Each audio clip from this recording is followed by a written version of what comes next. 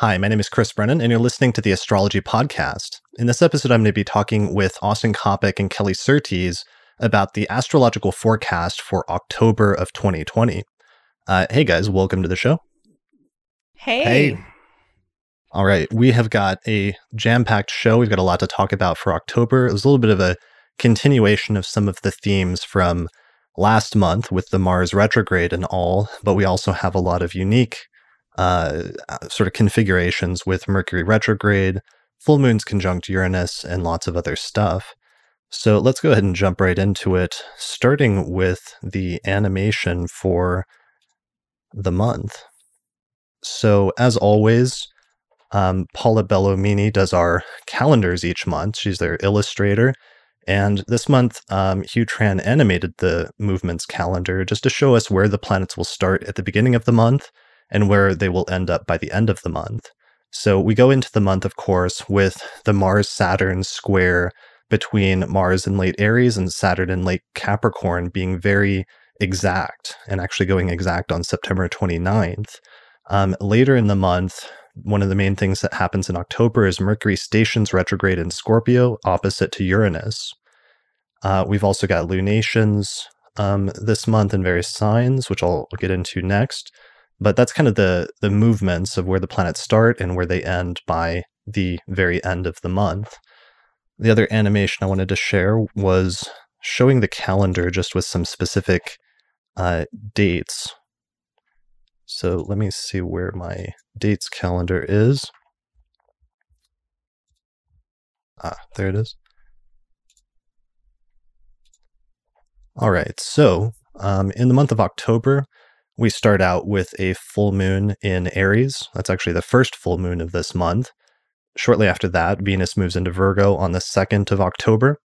Then Pluto stations direct on the 4th of October. It's the third of 3 planets stationing direct in Capricorn. Jupiter sextile Neptune exact on the 12th. Mercury stations retrograde on the 13th in Scorpio. There's a new moon in Libra on the 16th, followed by the Sun moving into Scorpio, as it always does around this time of the year on the 22nd. Mercury gets halfway through its retrograde cycle and conjoins the Sun on the 25th. Mercury and Venus go into Libra simultaneously on the 27th, and then we have a full moon conjunct Uranus in Taurus on the 31st. And that's pretty much the core this month of the astrology of October. So that's the brief sort of overview. Now we're going to get into a detailed breakdown starting from the very top of the month for the next hour or so, and then we'll talk about some miscellaneous topics later in the episode once we finish with the forecast. We've got an audience of about 160, 170 people joining us today, so thanks all the patrons who joined us for this live recording of our forecast for October. We appreciate it. Let's get into the forecast, guys. So, we are actually recording this episode a little bit early this month, I think because we were trying to avoid some of the really tough, tense aspects at the very end of September. But that means that one of the main or major aspects of September hasn't happened yet. So we might want to touch on that because that aspect happens, the Mars-Saturn square, on the 29th of September, while Saturn is stationing direct in Capricorn. And that energy kind of carries through into October a bit. So maybe that might be a good starting point for where we're at now. What do you think? Yeah. It's definitely a big vibe, big mood. All right, here's our chart for right now for September 22nd and our little electional chart where we waited for Sag rising here in Denver. Let me move it forward a few days so that you can see what that looks like on the 29th, where we have Mars exactly at 25 degrees of Aries, retrograde now, and squaring Saturn at 25 degrees of Capricorn. So this is the second of 3 Mars Saturn squares, and Mars will then go on to square Pluto and I believe square Jupiter this month as it gets about halfway through its retrograde cycle during the course of October. So how has the Mars retrograde been going for you guys so far? I hear it's been a picnic largely for you up in Oregon, Austin. Yeah. So in keeping with 2020's all the astrology is extremely literal theme, I woke up on the Tuesday about within one day of the Mars retrograde station, and everything was on fire, and the smoke was and the sky was filled with ash. As I'm sure everyone knows, there were big fires all up and down the West Coast, and we'd had a really good fire season. You know, fire is part of what happens here. And this year we'd had a really good run. And so it was literally the last heat wave before the fall weather was coming. And it coincided with record winds. And so the combination of hot, dry with extremely windy is how you get swiftly moving fires. And so there was one that started maybe 25 miles away, and then just over the course of the afternoon, just climbed up the I-5 corridor towards us. I think maybe it stopped a little under. It got stopped a little under 10 miles away, but we were under like preparatory evacuation warnings for quite some time. And it's funny because what I consistently experience is that Mars retrograde periods are not productive for me, or it's very difficult to be productive. And sometimes those reasons are internal. In this case, they're very external. Having to get ready to go because the wildfires are coming is an external reason. And so, yeah, that kind of like ate a lot of our, the middle of our month. What's interesting, though, what's funny, is that Kate had planned to take a hiatus and close the store down just temporarily for a couple of weeks, in keeping with the Mars retrograde, and just to catch up on some things and get ahead on other things. And so that coincided perfectly with, it was planned to coincide with the Mars retrograde station. And so that ended up being not just a good idea, but a fantastic idea, right? Because, getting a week or two eaten by natural disaster would have been much more trouble if things were going full blast. And so it just kind of shows you that you can plan for things without necessarily knowing what they're going to be. If you know what the nature of the thing is and what it's likely going to do, you can make space for that, or, wrap your plans around it, or create a void of plans where you're more flexible. And we didn't know it would be wildfires. But it was the right answer, even though we didn't know the question. Yeah. That's a really great way of describing it, Austin, like creating a void so that you then have some flexibility. I've had something similar. You also mentioned not being as productive. And I've had something similar where I just, earlier in the year, I was like, I just want to cut down my regular commitments each week just so I have a bit more space. And it turned out that it's been a really good thing, because since this Mars-Saturn square has been forming, I started suffering from migraines again, which I haven't suffered from for a few years. And a little bit related to my hormonal cycle, which when I did suffer from migraines a few years ago, it was connected to that.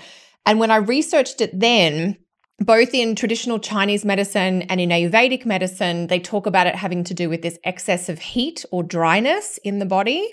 And I thought that was so interesting, because we've been talking about how, Mars and Saturn is creating this very kind of dry aspect. It's a very drying kind of combination. And so having planned to do less work turned out to be a good thing, because as anybody who suffers from migraines knows, they can kind of strike you out of the blue at any moment, and you have to immediately stop whatever you're doing and go and take care of your body, whether that is trying to hydrate or take some supplements or however you approach it. And so I have been working less, not because I just thought I'd be doing less, but because I've had to attend to this health thing. So it wasn't quite what I expected, just like you, Austin, but I'm very grateful that, the schedule was a bit lighter for this time frame. Yeah, it's funny it's like that a wildfire in your head. It basically, because there's usually insomnia that goes with that. So that's also, a productivity reduction thing. it's funny sometimes when it's internal, but still very literal like that versus like external and very literal. I know all of the astrologers were marveling over how literal the fires were and just some of the images that were coming out of the West Coast around September 9th, like where people in like San Francisco and stuff were waking up and looking outside and it literally looked like Mars. This is a video that was posted and taken September 9th of a guy that was flying a drone around San Francisco titled San Francisco Looking Like Blade Runner. And some of the images in that were just wild of like the atmosphere literally just being this red color, as if it looked like Mars. And that was, of course, the day that Mars stationed retrograde in September, as we talked about in our forecast last month. And we can see in the calendar right here, Mars stationing retrograde on the 9th of September. So the alignment of that was just pretty wild and pretty striking. That was really bizarre to see the news coming out of America just with these red landscapes as Mars was stationing retrograde. It's kind of so literal. Yeah, totally. So, and that's been something that's been interesting for me to get used to over the past few years. Is before I was doing mundane astrology with you guys on a monthly basis, I used to think people were like cherry picking news stories sometimes when things like that would happen, where there'd be an alignment coming up and then something would happen in the news and it would actually be symbolically related. But then you're like, well, that's weird because it's only going to be applying to that one group of people in that part of the world. And it's not like a worldwide phenomenon necessarily.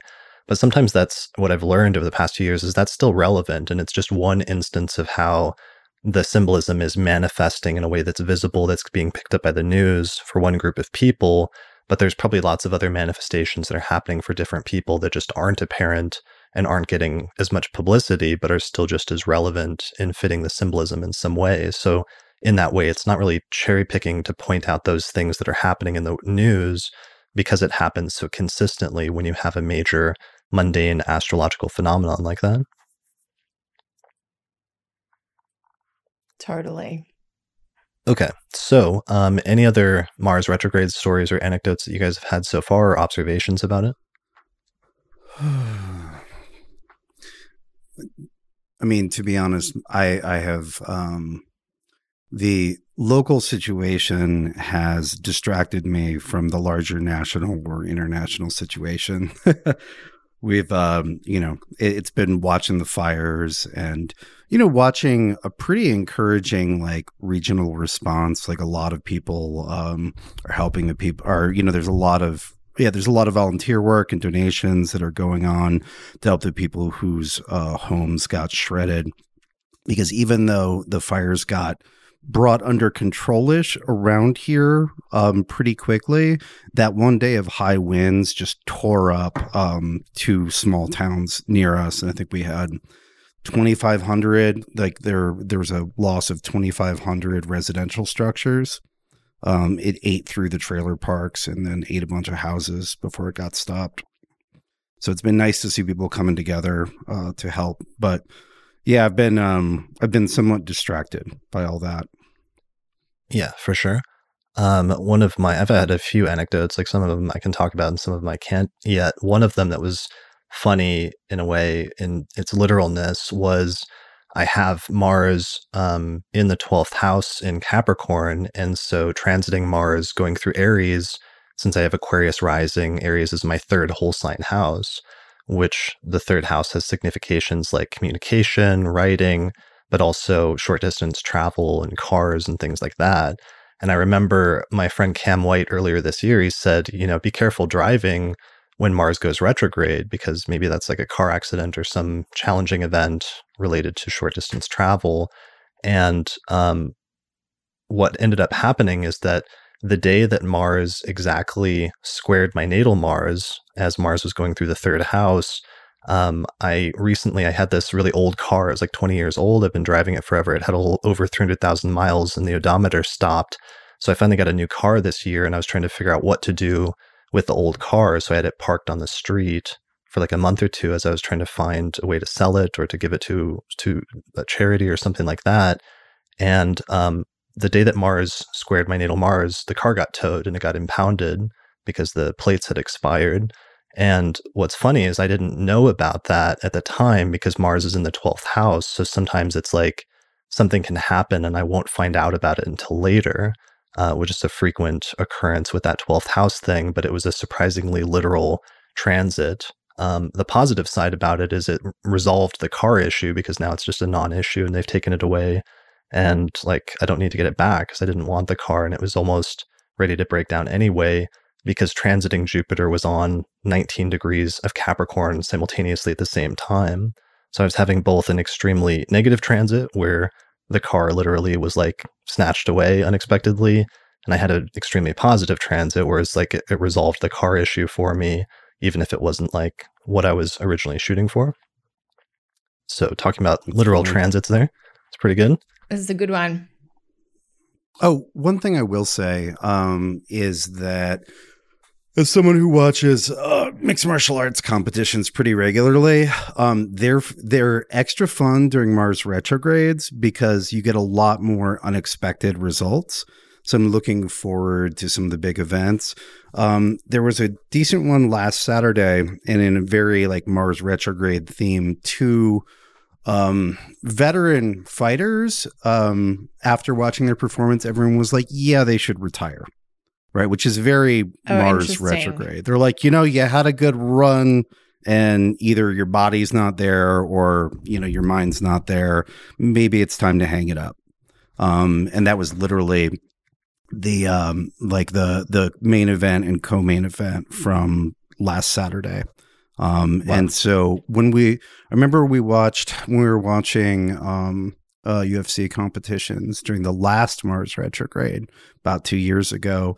There were so many surprising results. There were so many like underdogs and, underdogs being victorious. It was much more shocking. It wasn't just like, yeah, they're slightly better, so they kind of won. I remember Kate saying, I like watching this a lot more when Mars is retrograde because crazy shit happens, which makes sense. It's more unexpected. It's Mars in the most, we could say during the most unorthodox portion of the cycle. So I look forward to seeing that. Yeah. And I really just encourage everyone to think about and look at what house Mars is going retrograde in your chart. And sometimes you'll see, because I've had 2 or 3 different manifestations of that transit so far in those house significations. And in the year ahead horoscopes that I did for all of 2020, Lisa Scheim and I went through for each rising sign and gave some delineations of what Mars retrograde could look like and some of the significations it could hit during this part of the house or part of the year. So people should check it out. All right, so let's jump into the very first thing that happens in October, which is right away on the very first of the month. We have our first lunation, which is a full moon in the sign of Aries. So that's really highlighting some signs, the cardinal signs that are already receiving a lot of tension and a lot of attention this year. Here's the chart for that full moon, where we see the full moon will happen at about 9 degrees of Aries. And then only a day later, Mars, of course, will then conjoin transiting Mars, which will be at 24 degrees of Aries, and it'll square Jupiter and Pluto and Saturn, which are all towards the end of Capricorn.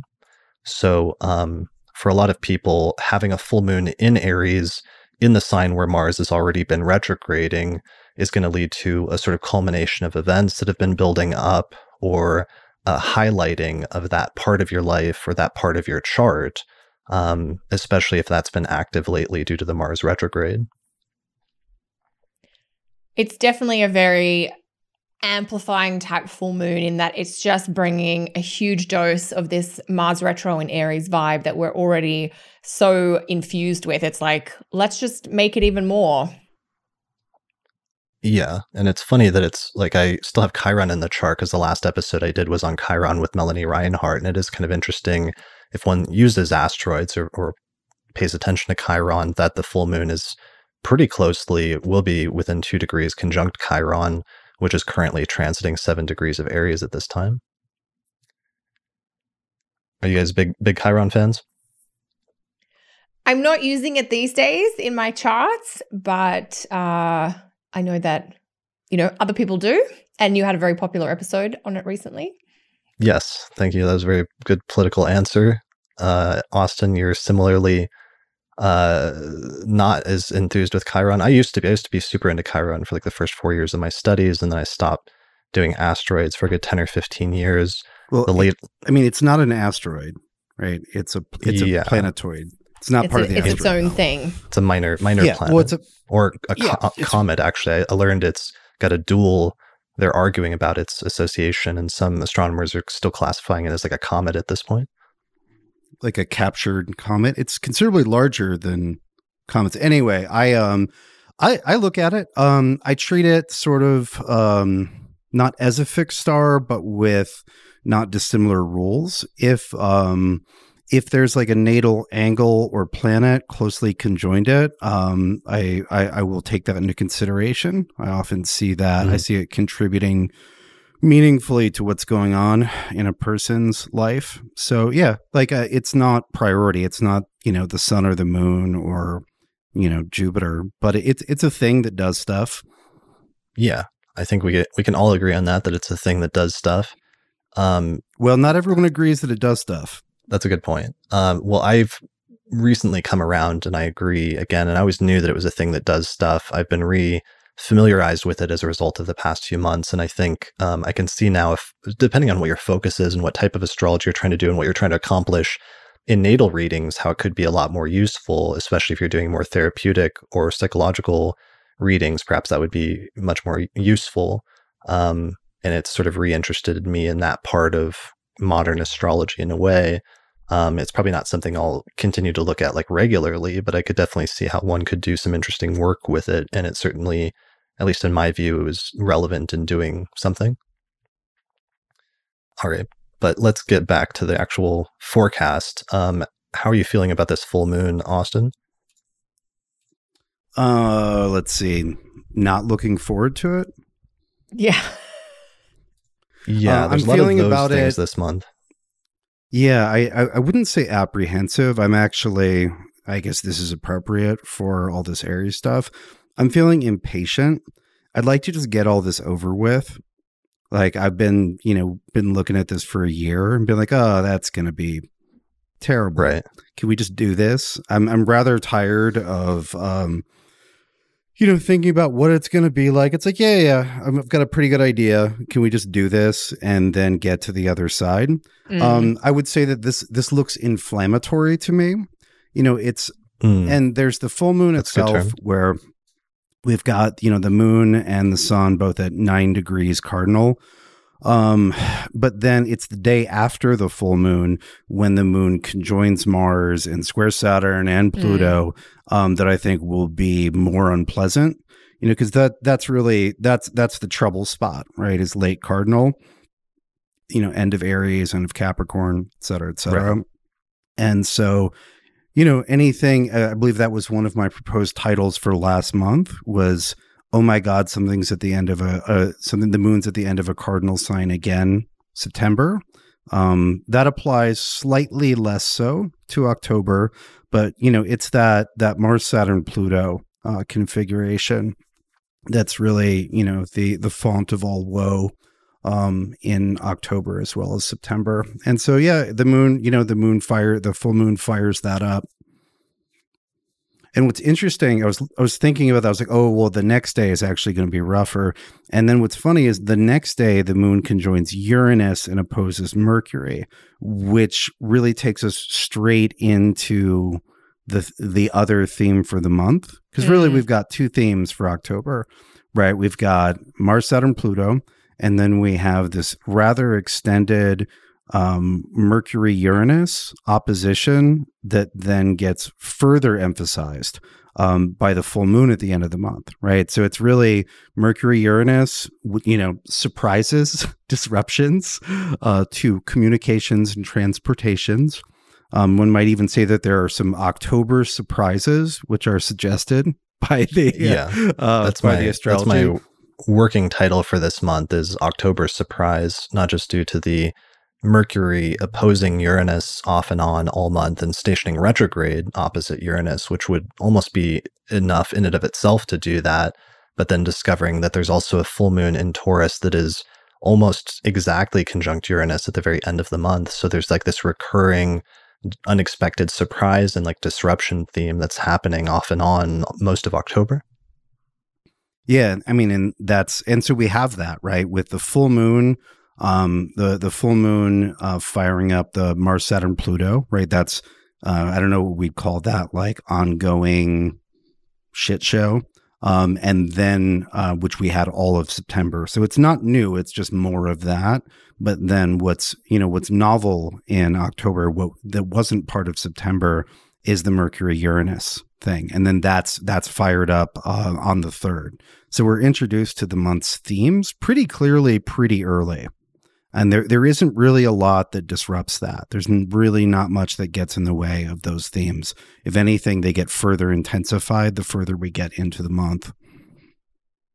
Ooh, I like that. Somebody just suggested as an episode title, Trick or Trick. Trick or Trick. Yeah, there's no treats coming. Yeah, I've been thinking about how Mars is so late in Cardinal in Aries and Uranus is relatively early in Taurus. So we have this sort of 36-hour window each month where the moon goes through late Aries and then early Taurus. There's like back-to-back, the moon's with Mars and then the moon's with Uranus. And that's kind of just been in the background, but that's really amplified this October with the 2 different full moons. One is, going to be in the same sign as Mars, and the other one then is conjunct Uranus. So that idea of things being certainly under the Aries full moon, there's a volatility, combustible, impulsive, reckless tone. I think, Austin, you had used the word inflammatory, which I think is also a really great word for that full moon. Yeah, that's one of my favorite it's one of my favorite like go-to Mars words because it resonates both internally and externally. Like, Kelly, I know you've done the vocab building that is like writing dailies or weeklies or whatever for years. You're like, oh my God, come up with like, I need more descriptive words for Mars. I can't just say fiery Mars 1,000 times. No. Yeah, inflammatory is a good one. That would be a good book, like somebody to write like a thesaurus of astrology, like combinations and like different combinations of words that you can use for them. Yes.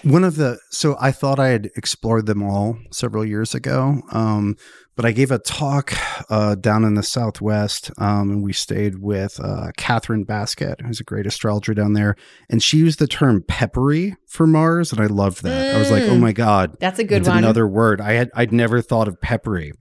Yeah.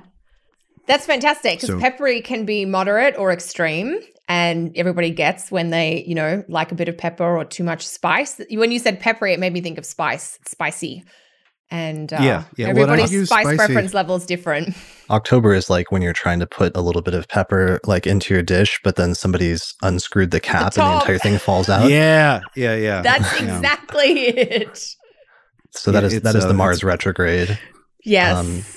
And here's a Ghost Pepper month. Ghost Pepper October. Ghost Pepper October. There's some great, this is definitely crowdsourcing titles coming through here from our live audience. I like that. This graphic for the video viewers, Kyle from Archetypal Explorer whipped up using his program that we showed off last month, but it shows when Mars hits some of those exact squares with the planets in Capricorn this month. So Mars squares Saturn going exact at the end of September, then Mars square Pluto around the 2nd week of October, and finally Mars square Jupiter around the 3rd week of October. And interestingly, this month at the bottom, he shows when Mars hits its maximum retrograde period in terms of its speed, and that's also happening right in the middle of October. So that's one of the reasons why we're really emphasizing and focusing on this notion of, the inflammatory or the peppery nature of Mars being really ramped up and intensified this month. Yeah, there's a lot of it as a general theme. For me, the 2 standouts when the Mars retro in Aries vibe is really amplified are the full moon at the top of the month in Aries, and the other one is when the Sun and Mars oppose around the middle of the month. That feels also like a very peppery, spicy type of day. Yeah. I know we're not there yet, but those two really stand out for Mars for me this month. That's so the just to exact go halfway back to, point. yeah, so we've got this Mars, and Mars provides intemperate heat, right? Yeah. Which is peppery, which is inflammatory, et cetera, et cetera. But, the awful that has been provided this year and will continue to be on demand for this month is really the interaction between Mars and Saturn. And True. you could also argue Pluto. But it's not just one malefic, it's two very strong malefics in contest with each other, right? If Right. it's like, so let's say that there's an army in camp nearby, and if you get too near them, they shoot you with their machine guns. You can just not go near that. But when there are two malefics, and this is an alternate version of the metaphor, the traditional metaphor of besiegement, right? When a planet is stuck between two malefics, is World War I style. You're stuck in no man's land between two armies. And so there's kind of nowhere to go. You just have to, stay low and maneuver because there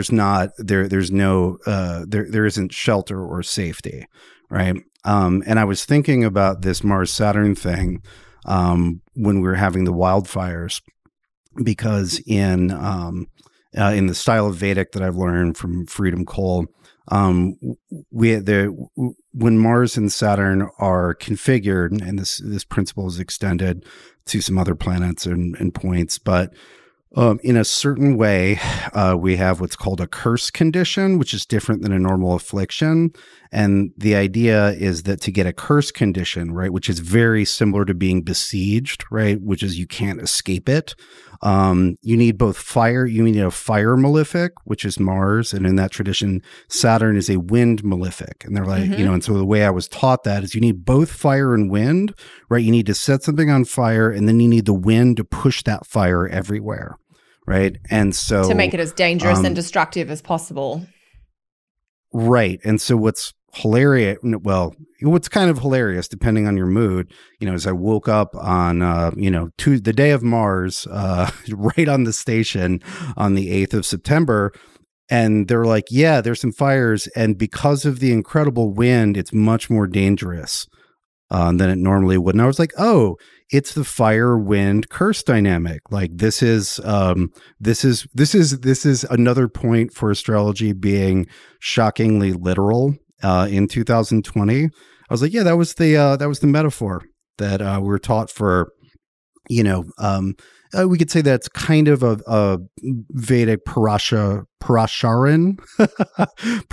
inspired version of besiegement, right? Where it's not just an affliction, it's a special, like you're stuck. And it was funny because there were fires in multiple directions, and we were looking at escape routes. We're like, oh, okay, well, we can't go that way because, we can't go south on the I-5. Oh, and we can't go north. We'd have to head, out west on the 238. And that's what those kind of configurations feel like, right? And it's just important. I feel like this is important to bring up because this isn't just Mars. If it was just Mars, it'd be a pain in the ass. And it's not just Saturn, right? It's the great difficulties of this year and this season are the result of being between a rock and a hot place. Yeah, one thing, and this is kind of relevant to specifically October, I'm interested when we get Mars and Saturn separated by about 3 degrees, which kicks in around the 10th or the 11th of the month.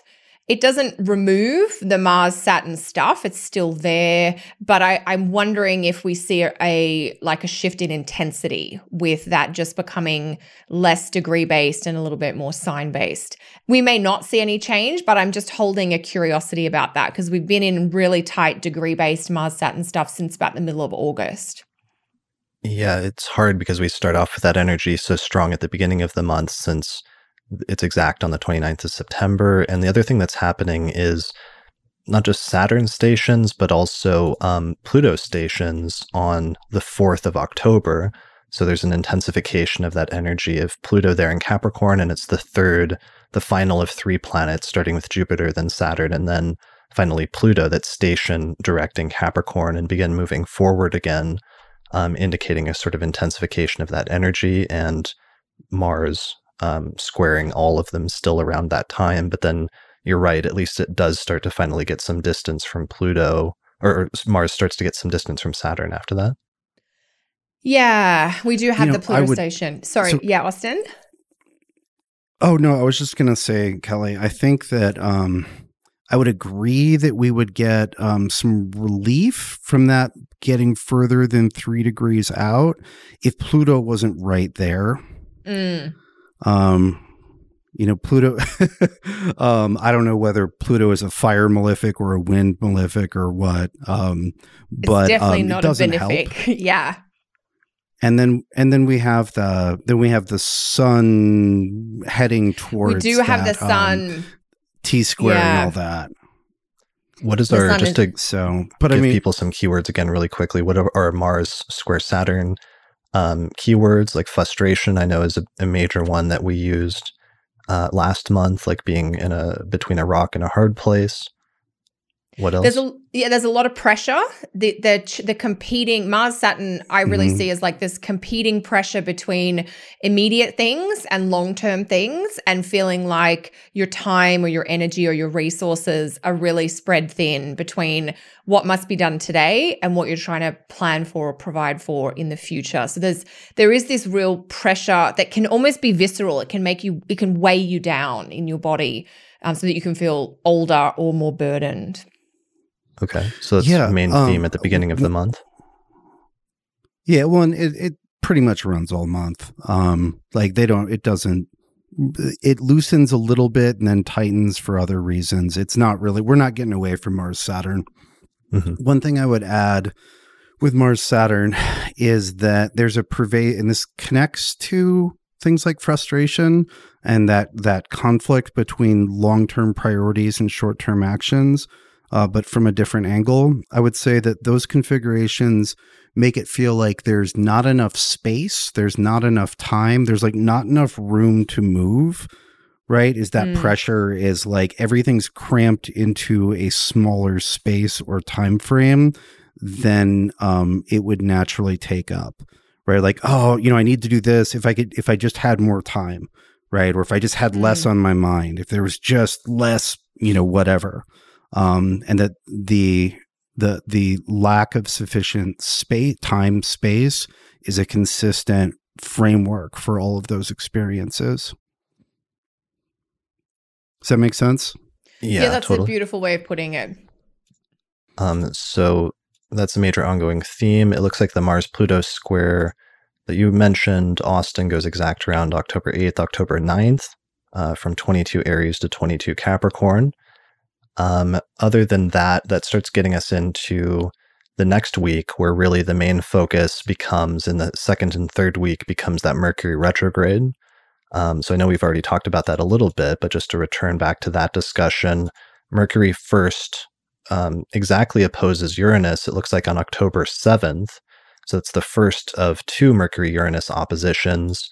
But then instead of just like continuing on its merry way like it normally does, Mercury slows down immediately after that and then stations retrograde on the 13th and 14th at 11 degrees of Scorpio within about 2 degrees of an opposition with Uranus.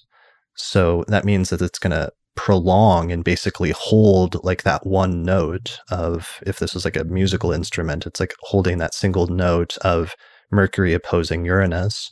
So this can be things, what are some of our keywords for this, Kelly, of Mercury opposite Uranus? It's like disruption in communication, unexpected news or reporting or developments. Yeah, I think there's a mix. Funnily enough, I have a soft spot for Mercury-Uranus aspects, even the hard ones. Yeah. Because there's something about the mental breakthrough quality of like your mind just kind of blowing open and seeing something from a totally different perspective, which can be really invigorating.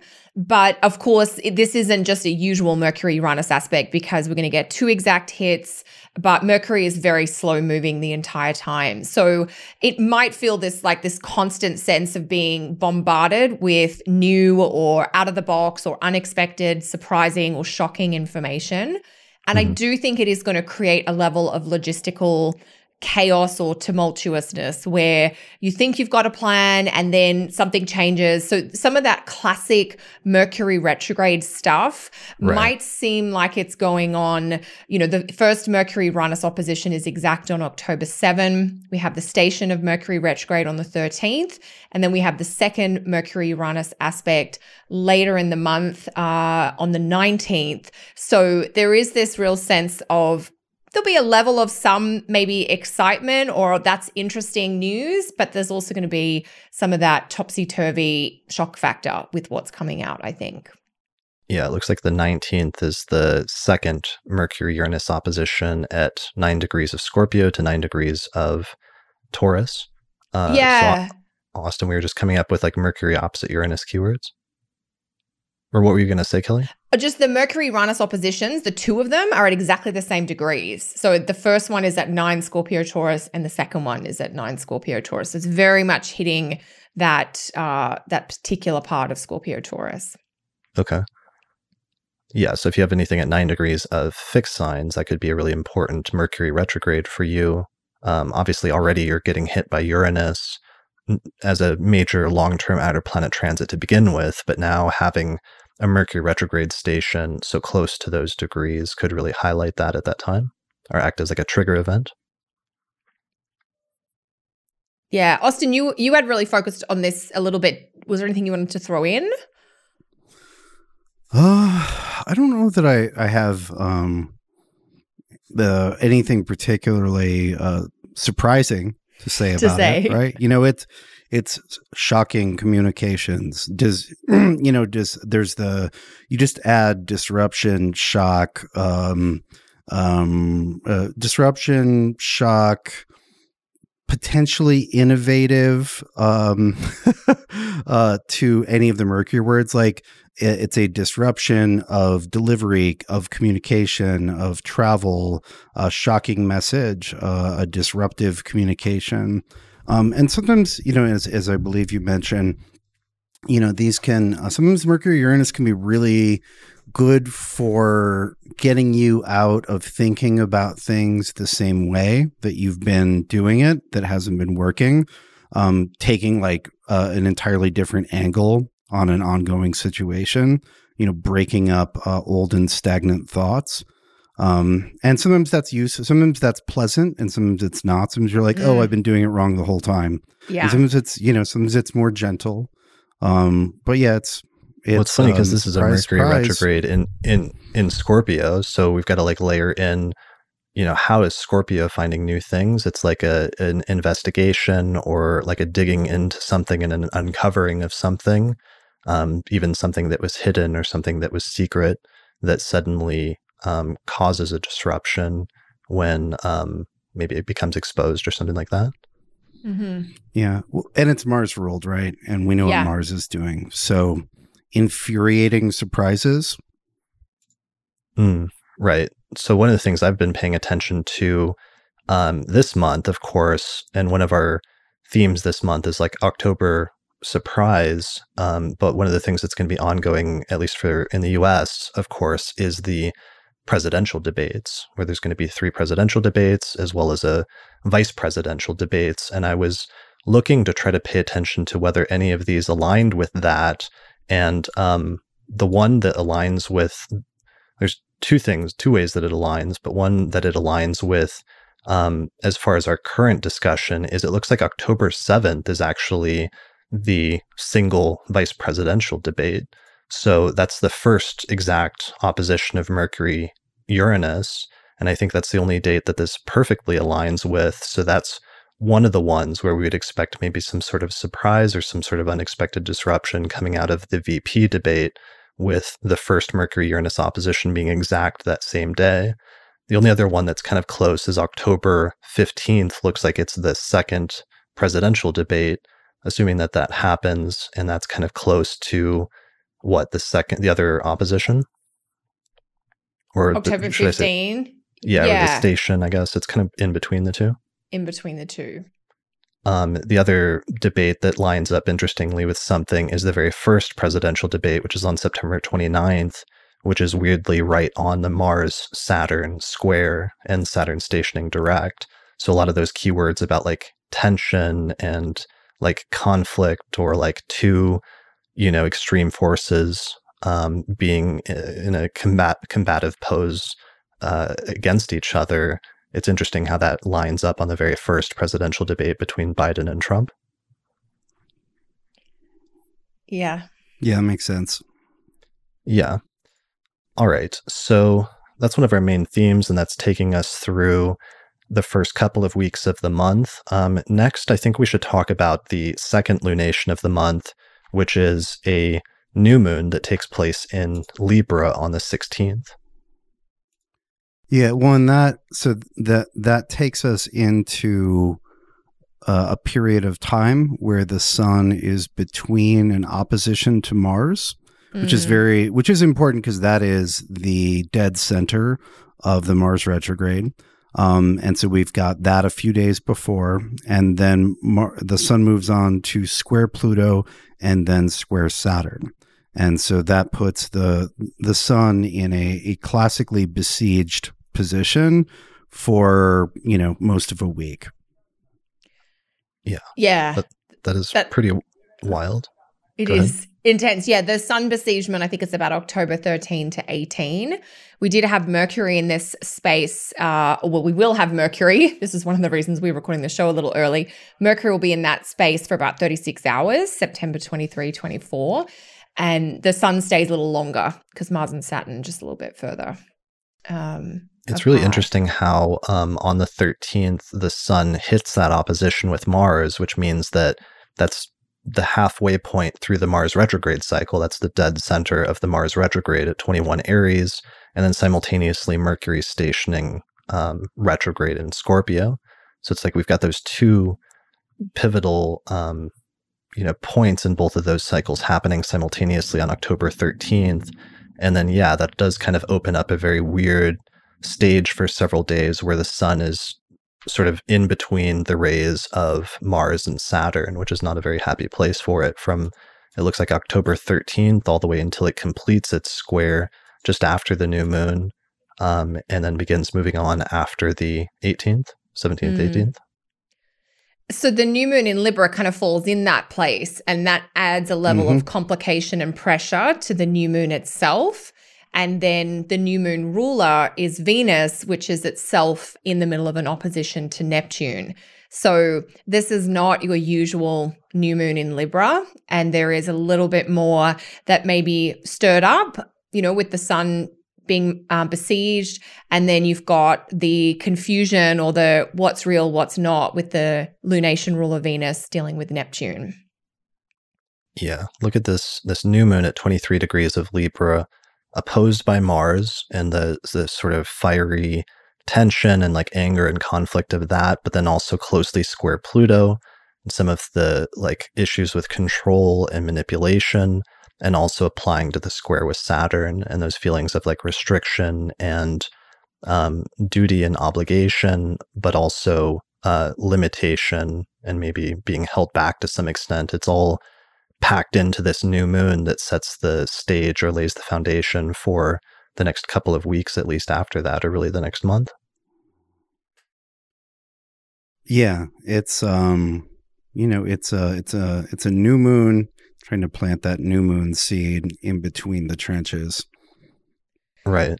I mean, it's like trying to plant seeds in barren soil, or you've thrown seeds on rocks kind of thing. It's not the While you're being shot at. While you're being shot at. Like the seeds are falling out of your pockets while you're running from gunfire or something. It's not the typical new moon that you might do, exciting, inspirational new moony things on, I don't think. Well, but you might, there's... you can set as an intention, protecting things, like keeping things from being damaged, right? It may not be a good time That's beautiful. to grow new good things, but getting your head straight on how you're going to minimize the damage which is running around the world during this period of time is worth your time, right? Removing a negative and adding a positive are both net positives. Yes. So the keywords that came to my mind, Austin, as you were saying, that was pruning, preservation, and protection. So the idea of, rather than trying to start a lot of new things, what do I need to protect that's already around me? And what maybe do I need to stop or limit or curb in some way, if we think about what restrictions Saturn might be productive for? And that brings up, so the ruler of the new moon is Venus, and it's one of the few planets that's kind of swooping in to help out a few times this month, or at least attempting to, as it travels through Virgo, and is one of the only planets that's not getting caught up in all of this weird, either cardinal stuff that's very tense in between Libra and Capricorn and Aries, or isn't getting caught up in a harsh way in the Mercury-Uranus opposition, but instead it, for example, on the 12th, Venus sextiles Mercury and trines Uranus, or later in the month on, looks like the 19th, the 18th and 19th, Venus is making a very nice trine with Jupiter, which is one of the few kind of positive aspects to look forward to this month, although unfortunately it's not a completely clean, nice aspect because it's opposing Uranus at 18 degrees of Pisces almost simultaneously, which is kind of making things a little bit less clear, a little bit more nebulous, a little bit more tricky than I might like with the Venus-Jupiter trine. But it's one of the few offsetting sort of positive factors I feel like this month. The Venus-Jupiter is definitely it's there. It's not the most lush Venus-Jupiter trine, but it's still part of the piece. Mm-hmm. Yeah. So Venus going through Virgo this month, and it's pretty much spending the entire month there until the 27th.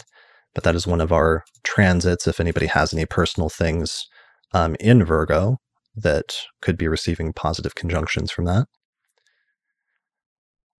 All right. So aside from the new moon in Libra on the 16th, after that, we pretty much start rapidly getting into the final phases of the month. And we get the ingress of the sun, which moves from Scorpio to Libra on the 20th, or moves from Libra to Scorpio on the 22nd. Yes. Scorpio season begins. Shortly after that, we get the halfway point in the Mercury retrograde cycle when Mercury conjoins the sun. It looks like on October 25th. So Sun-Mercury conjunction at 2 degrees of Scorpio. And then just a couple of days later, we get this interesting shift that happens simultaneously when both Mercury retrogrades back into Libra, and then right at the same time on the same day, Venus ingresses into Libra. So there's this sudden shift on the same day on the 27th of October of both of those inner planets suddenly emphasizing the same sign from either end of it. And suddenly That's really interesting. Yeah, that's going to be a shift. There's some sort of shift occurring right there on that day, because then by moving into that sign, of course, we then get both inner planets that previously weren't now suddenly start emphasizing and highlighting, again, one of the other cardinal signs, which are the major signs in this part of the year that are getting all of those tense aspects between all of the squares between Capricorn and Aries.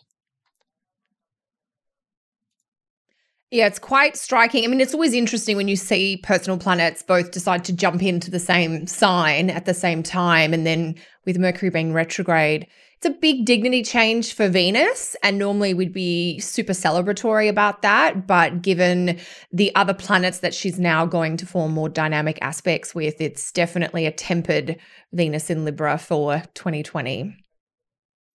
Yeah. And of course. Go ahead, Chris.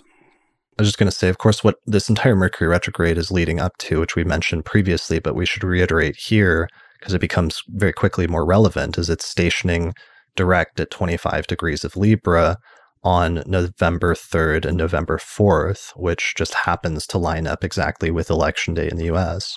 So we've got an entire Mercury retrograde buildup, which suddenly stations direct on Election Day. Well, and how interesting is it that we have a shocking number of planets in cardinal signs, right? Like we have literally every visible planet other than the sun and the moon in cardinal signs for a while there, right? Yeah. And if we're talking about like momentous events, right? And, cardinal signs are supposed to create new situations, not inherently towards the positive or the negative. But, I think we can all agree that, we're what happens in the fourth quarter of 2020 is going to set us up for a lot of what we're going to be doing for a while. And so it's just interesting to see a huge preponderance of cardinal signs there, or of planets in cardinal signs, right? We have Saturn, Jupiter, Pluto, Mars, Venus, Mercury in cardinal for a while. And then the moon, 1/3 of the time. Yeah. Even the moon later on election day actually moves into a cardinal sign, speaking of, as it goes into Cancer. Yes. Very nice. So, and of course, we talked about on the forecast last month about how the last time in the US there was a Mercury retrograde direct station on election day was, of course, 20 years ago in the 2000 election, where there was a hung election and the result wasn't finally decided until many weeks later.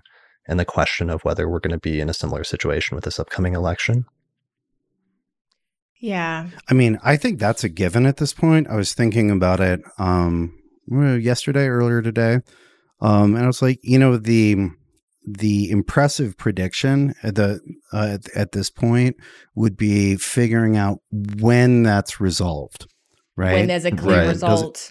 Yeah. Right. Like, that's almost harder than picking the president, than picking who wins, because that's literally a coin flip, right? Like you could accidentally be right about that, but it would be more challenging and perhaps more impressive to figure out when that coin stops balancing on its edge and then falls heads or tails, right? Because it's like, well, does it take until, does Mars direct do that? No, I don't think so. Right. Mars direct, the thing about, and one thing to know, let's state the date on that. Get too far ahead. Mars. It's Friday the 13th of November. So let's state that as a candidate, though, because I think we all agree that could be a candidate. Even if you're saying, no, you don't think that's the final one, let's just throw that out there. I think that's when the war really starts. I think that's actually Mars stations, direct stations. The direct station of Mars is not a cessation of conflict. It is a change in the direction of conflict in a more direct, forward-moving direction. So I would say there's no way that's that doesn't say accord. I don't think there's any chance of that. And then we look to the eclipses that come later. Go ahead. It could be. Let's just put together a list of major turning points as potential important turning points for whatever the hell happens on election day. So we have election day itself, which is Mars stationing direct, or Mercury stationing direct. We have Mars stationing direct the following week on the 13th, and that seems like a very important turning point that could be tied in with everything. Yeah, I think it will be tied in. I think it'll be, I think it'll be an intensification of the dispute around the election results. And then we have the pair of eclipses, which follow that. In November, we have the full moon, the lunar eclipse, at the end of November, which, as we noted in the year ahead, happens to take place with the sun and moon both tightly conjunct royal stars, and so seemed even then to absolutely have something to do with the election. And then we've got a solar 2 weeks later, and on the 14th of December, and then right after that, Jupiter and Saturn both ingress into Aquarius. It might take the Jupiter Saturn conjunction to actually land whatever the results are. Yeah, I mean, we were trying to plan when our upcoming forecasts were, and we had to look back at 2000 and realize it took 6 weeks. It wasn't until the middle of December that the 2000 election was finally settled by the Supreme Court, and that does put us in Jupiter-Saturn territory, where Saturn moves into Aquarius on the 17th, and Jupiter moves into Aquarius on the 19th, and then they both conjoin right after that on the 21st. I'm not sure if it will take that long again this time. I mean, I hope not, but definitely those are good markers to pay attention to.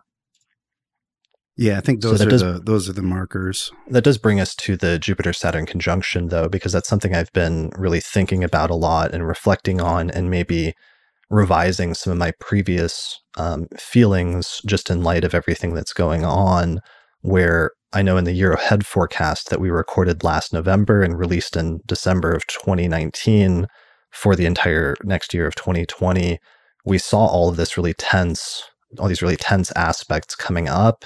And we saw like the pileup of planets that was going to be occurring in March, and the Mars-Saturn conjunction in March and April, and how that looked really tough. And we've seen how that worked out. Then we were not looking forward to the Mars retrograde in Aries, which was squaring all those same Capricorn planets over the fall that we're still in the first third of now. And the Jupiter-Saturn conjunction was one thing that we often ended up kind of trying to frame as like something more positive to look forward to at the end of the year. And we could all see that it's going to be a major shift, and like every astrologer in the world knows that that's a huge shift at the very least, because it's a somewhat rare conjunction that only happens every 20 years between Jupiter and Saturn itself. But then more significantly, it's also Jupiter and Saturn switching into a new triplicity, where they're going to start conjoining in air signs now for the next 200 something years, whereas they'd been conjoining in earth signs for the past 200 years. So we can see it being a century defining shift in that way as well. And while I still think there's many things to be optimistic about, I'm also a little bit more worried about that being a significant shift that doesn't necessarily have to be positive for everybody. And it's made me start rethinking that in terms of like how much optimism we should attribute to that versus if we should be a little bit more cautious about, saying that this is definitely going to be a great shift necessarily. Yeah, well, I think there's a lot to say about that. So I'll start with one piece. So in his works, Ben Dykes translated a bunch of old stuff, as we all know, and he put together 2 volumes of mundane material maybe 5 years ago. And in one of those, he uncovered something really interesting about the way that Jupiter-Saturn conjunctions were treated. And that was that in addition to the sign of their where they conjoin visibly in the sky, the astrologers who were using these techniques also looked at their mean conjunction, which is a mathematically idealized conjunction. And what's interesting about the mean conjunctions is that they're perfectly regular. So you just have that 200 years and then elemental switch, and 200 years and then elemental switch. Whereas the visible conjunctions are a little eccentric. And I was really interested in this. And so several years ago, I was like, oh, which is the right one? And there was some question, right? Because according to the mean conjunction version of Jupiter-Saturn, we moved into the age of air in 2000. And if we look at how digitized things have become since then, and how much the air element has in many ways become the dominant element, that makes a lot of sense. But the visible conjunction was in Taurus. And so what's interesting about this Jupiter-Saturn in 2020 is that it brings both of the 2 different measurements into alignment. There's no disagreement between the abstract mathematical and the apparent. And so I've been looking at the periods of time where those 2 cycles are in disagreement, and then when they're in agreement, as sort of periods, interstitial periods. And sometimes those interstitial periods will run for 60 years. In our case, we entered that halfway, in one, we entered a divergence where it looks like air from one perspective and Earth from another perspective in 1981. And so we've been in an in between Earth and air since then. But with our conjunction at the end of this year, both are in agreement. And so this is sort of like, it makes me think of the William Gibson quote from, I don't know, 20 years ago, which he said that the future is here. It's just not evenly distributed.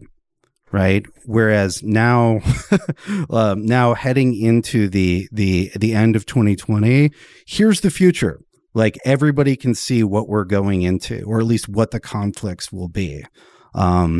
And there's a bunch of other stuff, but that's part of, it's not just a Jupiter Saturn.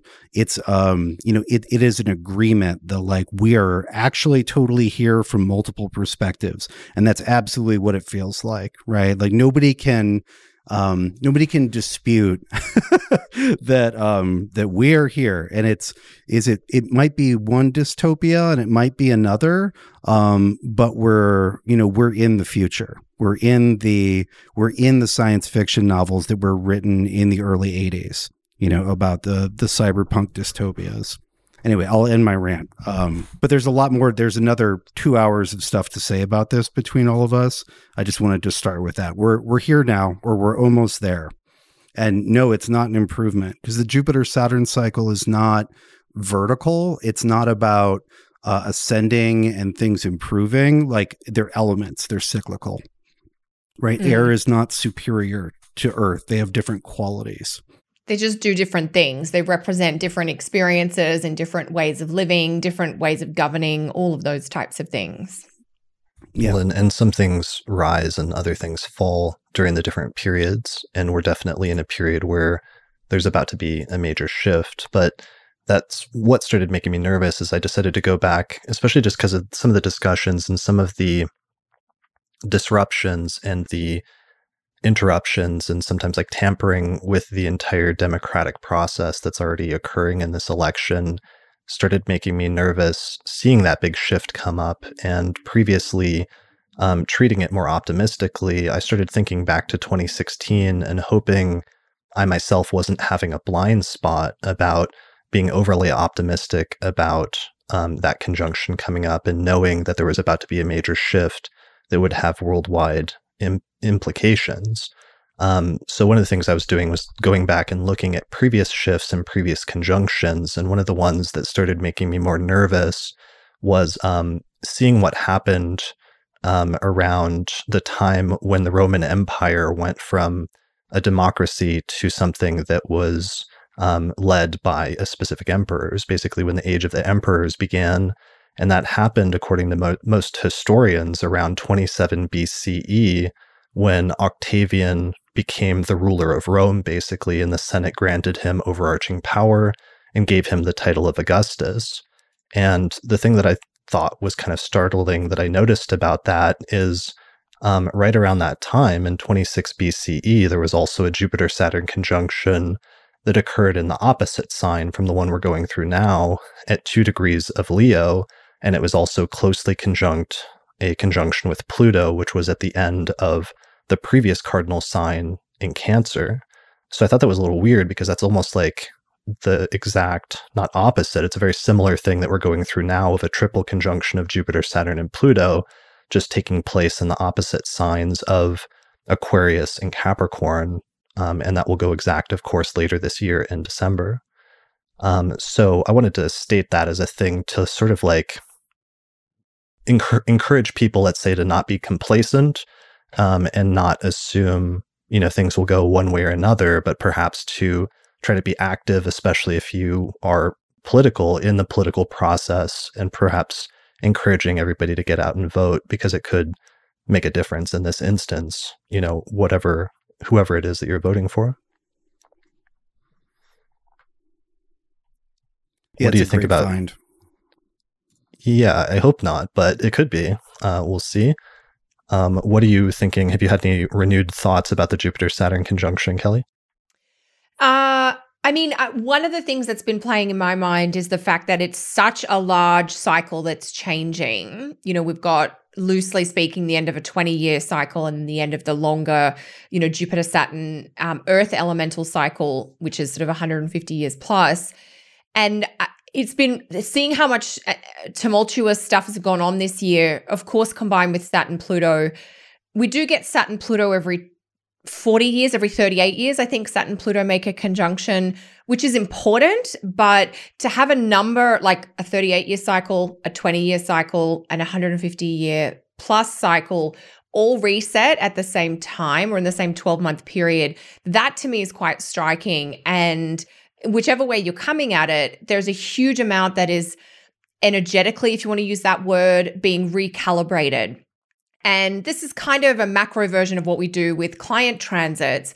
When things are massively updated at a cycles level or at, a tonal level in terms of planetary interchange, there is a lot of transition and upheaval as things on Earth or in day-to-day life adjust to this new influence. And I think we are seeing that in, incredibly extreme ways. Maybe we underestimated how extreme, everyone here recalibrating to that tonal shift would be, or that elemental change would be.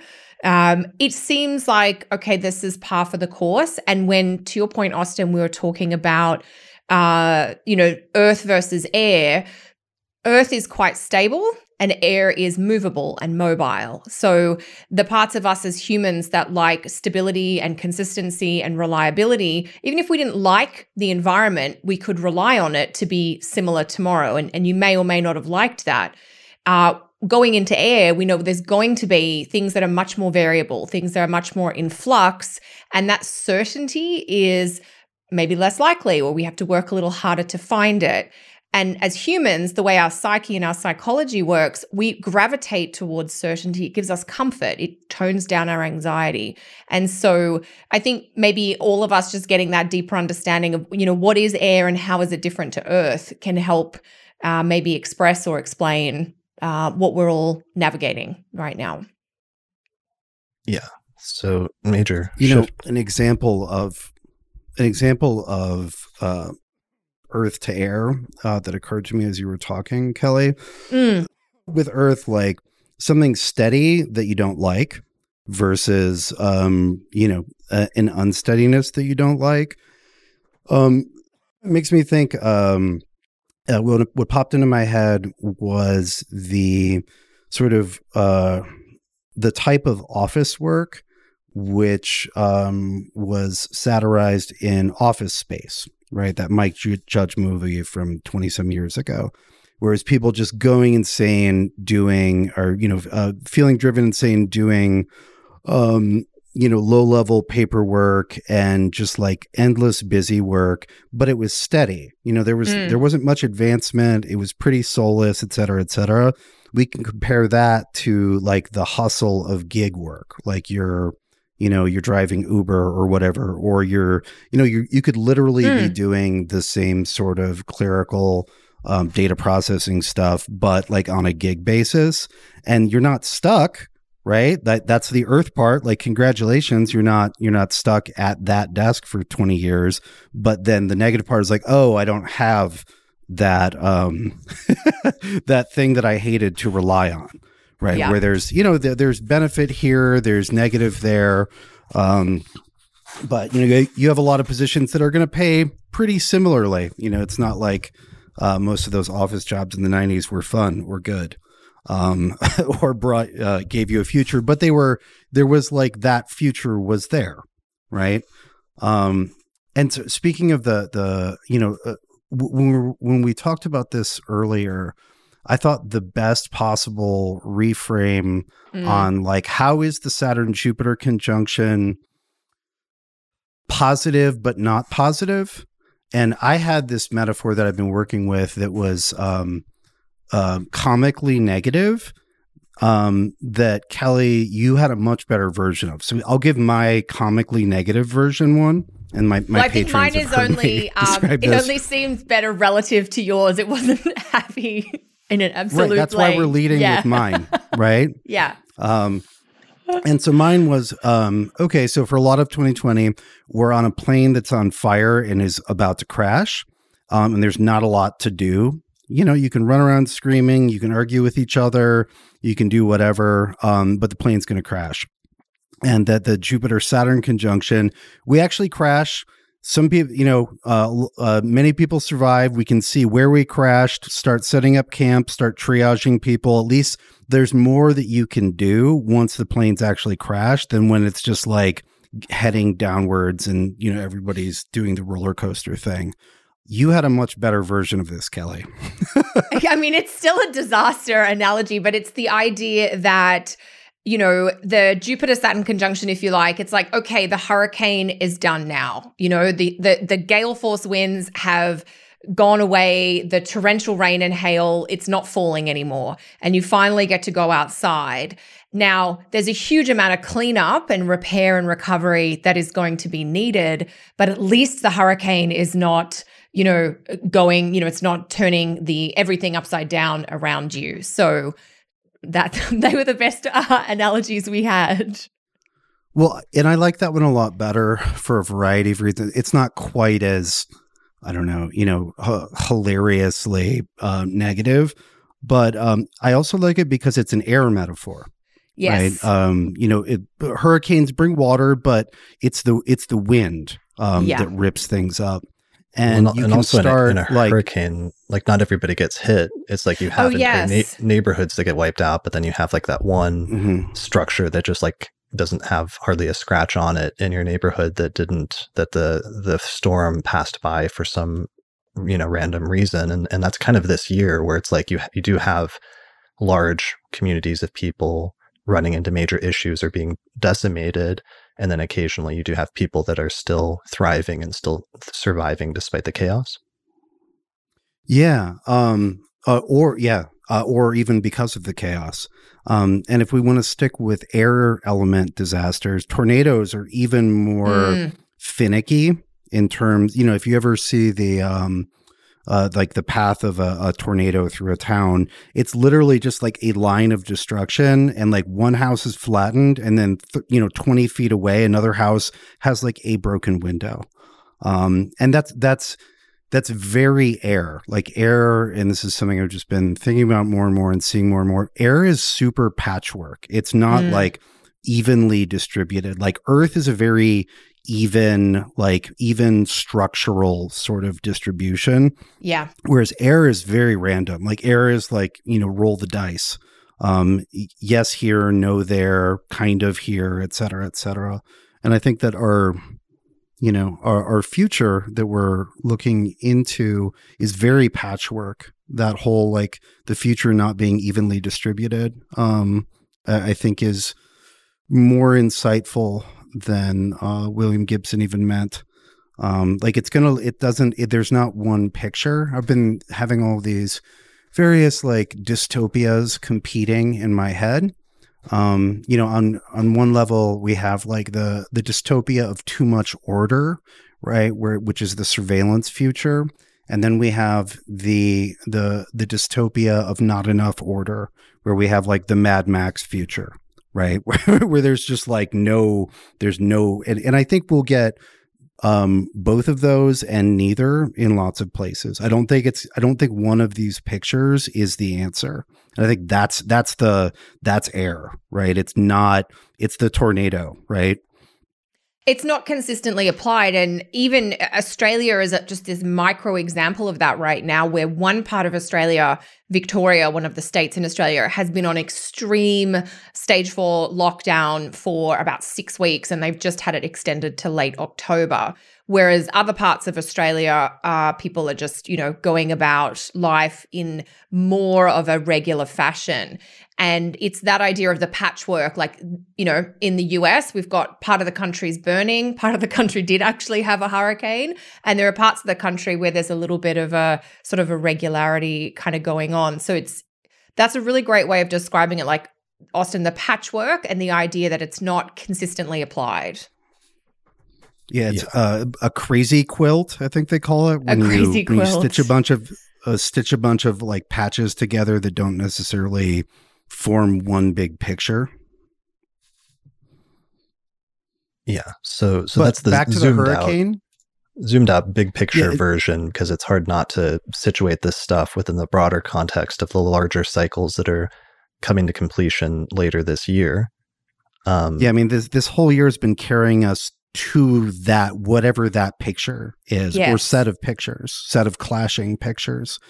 And I just want to say one more positive thing about the hurricane analogy, or the tornado analogy, is like, you can go outside and like take a look at the damage and be like, all right, well, I'm going to need to replace that window. You can like start figuring out, you can't do repairs in the middle of a storm. Correct. Right? Yeah.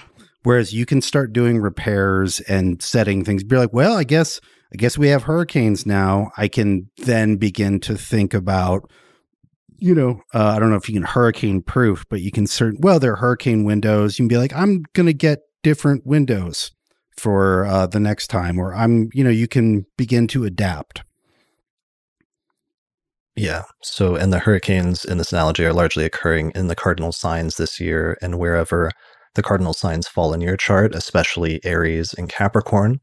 And then the new shift in the foundation in December with the Jupiter-Saturn conjunction will take place in Aquarius.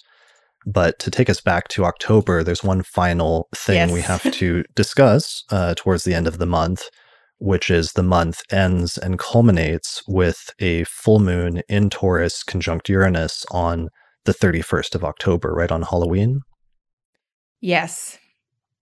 Yeah, so we actually have a full moon, which is like a culmination of events or a bringing to light and sort of shining a spotlight on a specific sign of the zodiac, which is Taurus in this instance. But for some reason, it's almost exactly within, what is that, like 5 minutes of arc conjunct Uranus at 8 degrees of Taurus. So it's like shining a spotlight and bringing to culmination, but also something that is unexpected or disruptive or innovative in some way simultaneously about that. So it's a continuation of our October surprise, and it basically culminates on Halloween. Which is like peak surprise with a full moon conjunct Uranus. Yeah. Right before the election. Yeah. So that is why October surprise was our theme this month, or one of our themes, just because it's not just the Mercury retrograde that's bouncing back and forth between Taurus and Scorpio and that opposition between Mercury and Uranus, but it's also this full moon that we end the month with conjunct Uranus as well. Yeah. Because back in the olden days, before, I'm not even talking pre-COVID, I'm talking before Uranus went into Taurus, we used to get really excited about a full moon in Taurus. Yeah, because the moon's supposed to be exalted there, and it's an earth sign. It's supposed to be a little bit more stable, a little bit more grounded. But with Uranus there, it's almost the opposite. There's something destabilizing about it. There's some sort of contrary energy that's throwing that off, sort of in the way that we've been dealing with, like when we have planets going through Virgo and things are supposed to be very meticulous and very clear, especially Mercury and its ability to communicate in Virgo. But when it's going through the middle degrees of Virgo at this point, it opposes Neptune, and you almost are getting the opposite quality of a lack of clarity at this time. There's sort of a similar vibe here with Uranus and Taurus. Yeah, it feels like... I would... You go, Austin. What you may get in a way that fulfills the stabilizing, significations of the moon in Taurus is on a personal level, not on a collective level this year, right? This will just be like more shocking turns of events in the news. And probably, I imagine the Earth will probably do some destabilization around that time as well. But on a personal level, what I've seen with Uranus and Taurus is sometimes it's like a totally new approach to stabilizing things. Be like, oh, I need to really change things up in order to keep them stable, right? Like, oh, I need an entirely new set of shock absorbers so my car doesn't bounce like crazy, right? Life car in this case. And so that is, sometimes even Uranus is destabilizing, volatilizing, catalyzing action can lead to stability, or, a more capacious stability, but through contrary action, through destabilization, or through shock. Yeah, I love that. So seeking greater stability through making radical changes. And I've seen that with, especially like some of my Taurus rising friends, upending and relocating. I've seen a couple of them just decide to completely relocate and move to a different part of the country to just change the entirety of their scenery. And it was a very destabilizing, but then eventually once they settled down, very stabilizing as well, having that new environment. Yeah. I mean, or go ahead, Kelly. I was just going to say one thing that it is good to keep in mind, and what you are both saying is reminding me of this, is that with Uranus, the process of change can be very tumultuous and there can be a lot of upheaval and destabilization. But I always think about Uranus as change that leads to new freedom. And so the change or the upheaval that Uranus can stir or stimulate usually has an outcome that is worth getting to.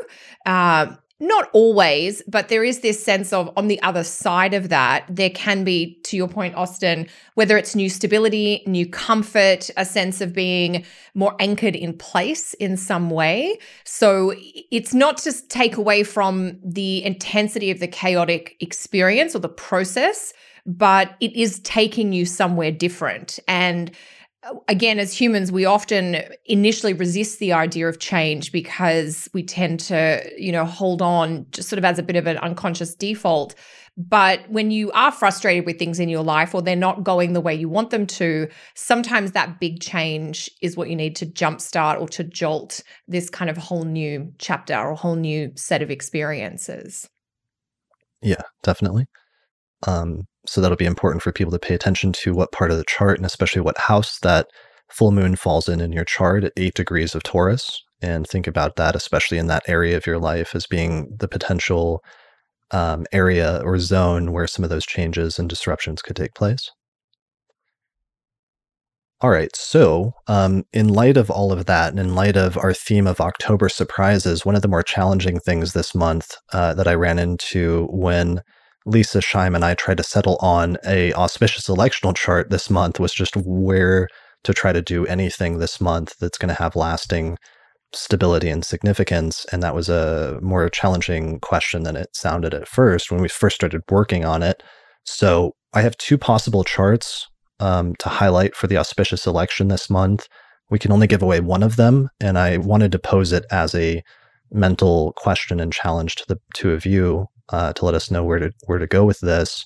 One of the charts is at the beginning of the month, and one of the charts is more towards the end of the month. If you had to start something new this month, if you had to initiate a significant action or found something new using electional astrology, would you try to do that earlier in the month, for example, before the Mercury retrograde gets fully started and Mercury starts moving backwards, or would you do it later in the month when the Mercury retrograde is already in full effect, but the Mars squares, like Mars-Saturn especially, are separating, and Mars-Jupiter are separating rather than applying? Austin, you're grimacing, so I take it you do not, that's not a fun decision to make. It's like choosing between which children. Yeah. Yeah. Yeah, exactly. It would really, I think that's the answer to that would almost entirely depend on excruciatingly granular analysis. Yeah. It'd be like, what little moment can I find between some of the big shapes? Because the big shapes aren't particularly pleasing, either at the beginning or at the end. Right. So I would say it depends on that, that moment. I'm like, yeah, because you're really asking us a tough choice here, Chris. I'm like, did you give moon sign details, or is that one of the not to be given away yet? No, I'll give it that much. So let's say one of them is moon in Taurus early in the month, so trining Jupiter, and the other one is moon in Pisces, sextiling Jupiter. So both of them were focusing on positive flowing aspects between the moon and Jupiter. But the real tension is like pre-Mercury retrograde or after Mars is already separating from some of those hard aspects. And I should pull that up again, that artwork from Archetypal Explorer, because it really emphasizes exactly when that's happening and how we're heading into it in the first half of the month, but it takes a little while before we get out of it. So here's the Archetypal Explorer thing from archetypalexplorer.com. Shout out and thanks to Kyle. So we get the Mars-Saturn square at the end of September, then Mars square Pluto, second week of October almost, and then like third week of October, Mars square Jupiter. And we forget to mention that, but remember this is the second of 3 Mars square Jupiter transits that will go exact this year due to the Mars retrograde. And the first Mars square Jupiter, of course, coincided with the explosion that occurred in Beirut, Lebanon, that was right around when that went exact. So that's one of the electional questions is, do you want that Mars square Jupiter still applying if you go with early in October, or do you want it separating by the time you get to the later October? Look, that's a tough call, and it is hard to say without looking at the chart, but the moon sign differential, look, all other things being equal, and I know they're not, I would probably err for the moon in Taurus. And, it's going to slightly depend on the degree, I get it. But what I'm thinking about here is at least then you have a planet with some essential dignity. Yeah. And, the moon in Pisces, look, I love a good moon in Pisces. We all know that. But, when you're looking at an electional chart where literally nothing else has got dignity, you've got, some debilitated planets that could use a boost. Mm-hmm. Yeah. I mean, that would be a factor that I would be really tossing up over. Sure. Yeah, I'll go moon in Taurus as well. Okay, moon in Taurus, that's it. So we'll go with that. That means our featured electional chart for this month is going to take place on October 4th, 2020, right at the beginning of October before the Mercury retrograde really gets going the following week. So set your electional chart for October 4th around 4:55 p.m., and set the ascendant for somewhere in early Pisces in your location. And actually, on YouTube, I did a video where I finally put out a free video for how to adapt these electional charts to your location. So if anybody wants to understand this better, like how to take this chart and adapt it to whatever city you live in, go check out our YouTube channel for the Astrology podcast, and you'll see a more detailed tutorial about that. But basically, just take the date, set it for that time, and then adjust the chart for your city until the ascendant is at about 1 degree of Pisces. And then you'll get this electional chart. So the electional chart, I like our choice for a couple of reasons. It looks good. Yeah, I mean, it's not a bad chart. I mean, it has some really good, decent things going for it, all things taken into consideration. Look, given it's October 2020 and not a random month in any other year. Right. Yeah. Because I know the Mars square Jupiter is there, but Jupiter is going to get aspected by the moon first and then by the sun before Mars gets to it. So not that the sun is necessarily a huge help, but there's just some other factors that Jupiter has rather than just the Mars. Yeah. So this chart, for those listening to the audio version, it has Pisces rising, and the ruler of the ascendant is Jupiter at 18 degrees of Capricorn in the 11th whole sign house. It's a day chart, so Jupiter is the most benefic planet in the chart, even though it's not in like super great condition dignity-wise, being in Capricorn. But the moon is exalted in Taurus in the 3rd whole sign house, around 15 degrees of the sign, depending on what city you're located in using this chart. And the moon is applying to a trine with Jupiter. So we got a happy trine with Jupiter between the moon and Jupiter. And then also, as Kelly pointed out, the sun early in the month is still applying from Libra to the square with Jupiter, which is also a positive thing. So the downside of this chart, or the other positive side, is that Mercury has not yet stationed retrograde. It is applying within 2 degrees to an opposition with Uranus. So Mercury's at 7 Scorpio and it's applying to Uranus at 9 Taurus. So that Mercury-Uranus energy is still there. There's really no way to avoid that this month. It's going to be there off and on most of the month. But it's certainly very prominent in this chart, despite Mercury having not stationed retrograde yet. The downside with this chart, the thing you'd probably want to avoid, is it has Mars in the 2nd house in a day chart, which is probably not very great for financial matters as like a primary consideration. It does have an applying Mars-Jupiter square, which is the major downside since Jupiter's the ruler of the ascendant, and that is one of the major drawbacks. You can avoid that if you use a similar Pisces rising chart later in the month, but then you run into a host of other issues.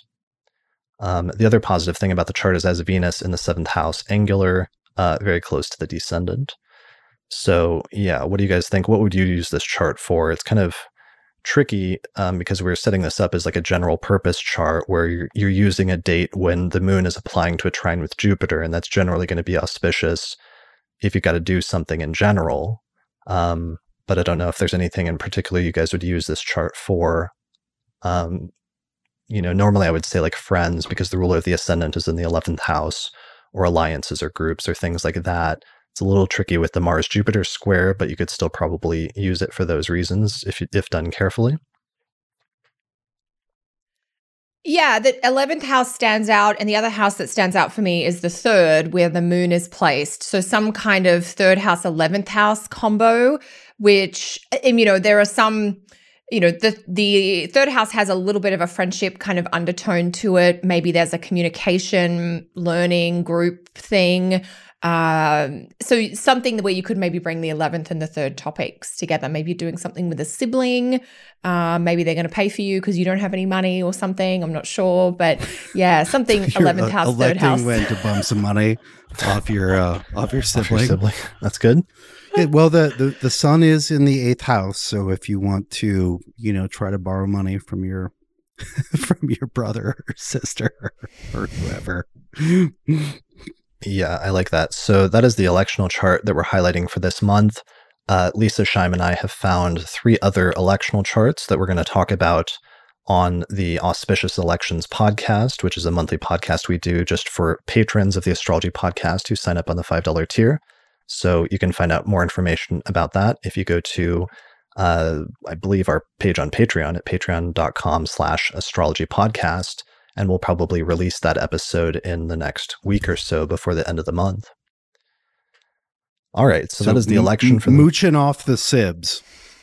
Yeah, that's our electional chart. I know the mooching, but it is the Lord of the Ascendant is in the 11th, boosted by the moon in Taurus. Like there is this tone of like a little bit of a benefit or a windfall, or somebody helps you kind of thing, whether it's financially or otherwise. No. I had the same thought, Kelly. It's just like leaning into the moon. Yeah. The moon is better off than anybody else. Mm-hmm. Yeah. Yeah. I mean, the moon is also the ruler of the 5th, so it could be something connected to children or creativity, let's say creative expression that's being communicated through the 3rd house, and success in doing that because it's applying to a trine with Jupiter. Borrowing money from your children. Right. Or spending money on your children, which is the other thing that often happens. Those sound like funny, like elections that you would find in the Pigatrix, like really obscure elections. Mm-hmm. Yeah. All right. So that is our electional chart for October, and that's also pretty much the forecast for October, I believe. Are there any other final thoughts or final statements? Anything that we completely forgot to mention? Let us know in the audience if we completely forgot anything for the October forecast as we're wrapping up this section of the episode. I think we hit all the big astro data. You guys talked about Jupiter and Saturn. So yeah, talked about Jupiter and Saturn, talked about the Mars retrograde, talked about the October surprise, the Mercury retrograde opposite Uranus, the full moon conjunct Uranus. We've got a ton of stuff going on next month, basically, and it was hard to. I'm glad we had a strategy meeting to like try to figure out how to pack this all in, but I think we did a pretty good job covering or giving an overview of it. I mean, it's always challenging because the 3 of us together, or even each of us individually, could probably talk for 3 hours about, detailed look at the month ahead. So we do kind of get the highlights and let you know what to expect. So hopefully it just helps you navigate it. That's what astrology is good for. Knowing when to bring the umbrella. Definitely. All right. So we should transition into the second half of this episode then, which is talking about miscellaneous topics. The first thing that we should probably do is I wanted to mention our sponsor this month, which is the Honeycomb Collective Personal Astrological Almanac, which is rolling out version 2.1 of their almanac this month, where they've got the final version of their Hellenistic plugin, which we talked about a few months ago and I think showed off a little bit, as well as a few other features. You guys still have your almanacs from Honeycomb that you got last year? Super fun. Yeah. Do all the hard work for you. Each almanac is a custom-made planner and ephemeris, and it has transit data that is uniquely adapted and customized to your own birth chart, which you can get either as a print version or a digital version at honeycomb.co. So they're finalizing and doing the official release this month of their Hellenistic plugin, which includes zodiacal releasing periods, which they're including now for all 7 hermetic lots. So not just Spirit, Fortune, and Eros, but also Victory, Nemesis, Courage, and all of those other fun lots. I know those are some of your favorites, Austin, Nemesis, and Courage. Silence. What is life but the tension between Nemesis and Courage? Exactly. So they're rolling that out, which I'm really probably most excited about, but they're also rolling out a new asteroids plugin where you can get customized transit reports that tell you on a daily basis what transits you have involving the major asteroids such as Ceres, Vesta, Juno, Pallas, and Chiron. So that's a pretty cool feature, and it's not something you can normally get in most planners, to have actual personalized asteroid transits for each day, telling you what degree and what time those transits go exact. And there's also a new artwork plugin where they're going to be featuring community artwork for each month from different artists. And their first artist is Ophelia Mandara, who painted unique planetary ingress, sort of like mandalas each month, that display the unique astrological configurations for that month. And it's kind of a cool touch for both the print and the digital planners that you can add for not too much. So the Honeycomb Collective Personal Astrological Almanac is available in both print and online PDF versions. I really like the PDF version, and you can get it in both 6-month as well as 12-month increments, which is pretty cool. So you can find out more information about them on their website, which is honeycomb.co. All right, so that is our sponsor for the month. What else is going on? One funny thing that we forgot to mention in passing was on September 14th, a group of scientists announced that the possibility of life being discovered on Venus. And of course, all the astrologers at the time noticed that it was at the same time that Venus was closely squaring Uranus, I think, right? Yes.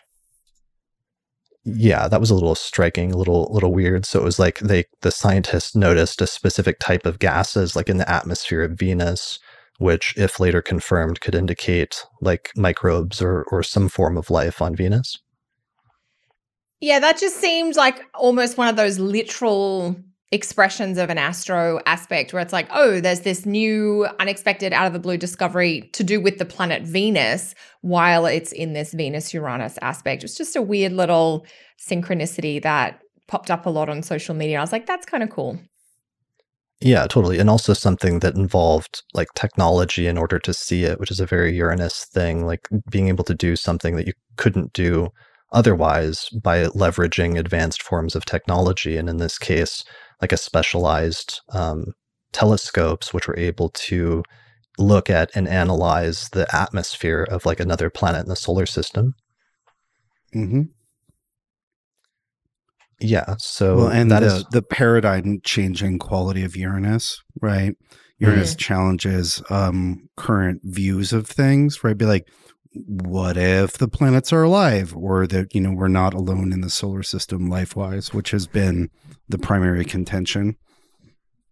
Yeah, well, it's so funny because we're still on this weird like cusp of history where we don't really know yet, and it could kind of go either way, where it's probably going to go one way or another, of either for some reason the Earth is unique and life hasn't developed anywhere else in the solar system, and at least currently, like with the Fermi paradox, that's one of the things that people that speculate about things like this don't understand yet, which is that if there was life everywhere, we should see evidence of it all over the place by this point. And what does it mean, the fact that we don't, versus we might be right on the cusp of just realizing, no, the conditions of life are actually easy enough that it's something that's happening like all over the place. And we're right on the cusp of starting to discover that different forms of life occur like everywhere, even on like the planet Venus, just in weird locations or weird situations.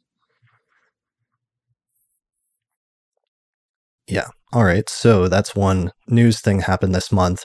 Another major news thing is it was just announced there's a new president and a new vice president of the Association for Young Astrologers, which is a pretty exciting development that we wanted to shout out since I was an earlier president of the Association for Young Astrologers, and after me, Austin was also president of the Association for Young Astrologers for a while, right? Indeed. You made me do it. I did. There was I took a trip to, I believe you were living in like San Francisco at the time, and talked you into it. I live in the East Bay, yeah. Yeah. So that, I don't want to say curse, that duty, that very important that duty. Sacred duty has been handed off to a new generation. Yes. And the new president is Samira Bichara, I believe is how you pronounce her name, and the new vice president is Janae Anthony. I wrote it down as Janae Astrology, but that's not right from her like Twitter handle. Yes. Yeah, Janae and Samira, congratulations. Yeah, new leadership. I'm pretty excited about that. That's a pretty major deal to have a new handing off, and also good work and congratulations to the previous team. Previously the president, Danny Larkin, has handed things over in the past few months, and also our friend Joe Gleason, who was vice president, has handed things over to this new team. So it's kind of a generational shift in a way. Mm-hmm. Yeah, it's great. Very excited to see where they take the organization going forward. Yeah, definitely. So you can find out more information about that at, I believe their website is youngastrologers.org, and their Twitter account is very active with announcements. They keep doing a monthly dinner and drinks thing each month, which is a lot of fun. I think you started that, right, Austin? Mm-hmm. Yeah. Let's see. Joe and Nick and I believe, started that. There's Janae back Anthony. in, I want to say 2014 or something. But no, what an interesting and exciting time to be leading, directing an organization that's about young people in astrology, because there are more people who are new to astrology and young to astrology, and young physically, but not always. There are more young people in astrology now than there have been for, I don't know, 50 years? Ever. Like there's no, Right. there are generations pouring in. We walked the desert to get to astrology, but it is Dune has been greened, and there's a lot of interest in astrology, a lot of energy, and a lot of enthusiasm. I remember, as I'm sure you both do, 10 years ago, we would go to conferences, and it would be like us and two other people would be the under 40s. And there would be some older astrologers who were like wringing their hands. They were like, where are the young people? Is this thing going to die? Does this end with us? Does this just kind of like, what's the word? Kind of piddle out, like, does it fizzle out? And the answer is no. There's been a tsunami. And so what a great and powerful time to be in those leadership positions. So I hope the crowns sit as lightly as they can, but it's a lot of responsibility, and it's a powerful time. Yeah, that's a really good point, that we haven't seen a generational shift or an influx of this many young astrologers into the field since probably the Pluto and Leo generation that really came in the 1960s, late 60s and early 70s, when they were in their 20s, basically 20s and 30s. And then there was this weird gap where, while I do know that there are some Pluto in Virgo and Pluto in Libra astrologers, it wasn't like this huge influx. But now it seems like some of the Pluto and Scorpio generation, which is me, and a huge influx, especially lately, of the Pluto and Sag generation are getting super into astrology. Yes. Yeah, and just to clarify too. Go ahead. It's the Association for Young Astrologers, but there's no age limit. You don't have to be under a certain age to join or participate. There's just a few comments coming through in the chat. So don't be intimidated if you're 40 and you want to get involved with it, like a fresh, younger organization in astrology. Or, if you're not new to astrology, but you are for younger astrologers as opposed to against them, feel free to to lend your support. To support. Because it is for, not of. Yes. Yeah, definitely. All right. So that was something I wanted to mention, and people can find out more information at youngastrologers.org and follow their social media accounts.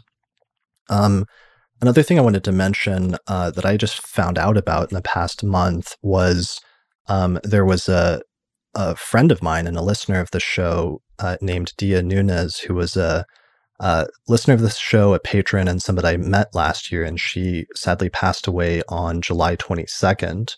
And I wanted to give a shout out to her because I actually had this interesting connection with her, and I actually met her a year ago. About a year, sometime last year, I went to my favorite local apothecary, and I was like standing in line, and there was like, I don't know, 5 or 6 people in there. I was getting some herbs, and this woman like was standing there off to the side, and she turned and looked at me and kind of squinted her eyes a little bit, and then she like yelled out at the top of her lungs. She said, "Are you the Chris Brennan?"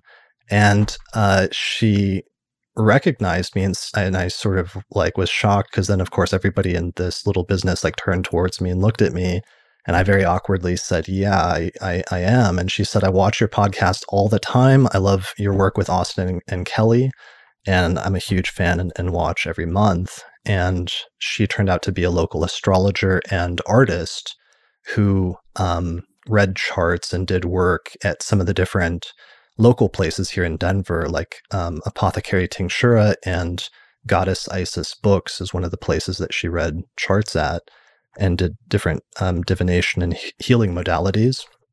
But when I got sick in March and April, she checked in with me like every other day, and I have like chat logs of her checking in on me and Lisa every few days and seeing if I was okay, seeing if we needed anything and everything else. And also just like chat comments going back on YouTube, where she would just like comment on our videos and was always very supportive going back a few years now.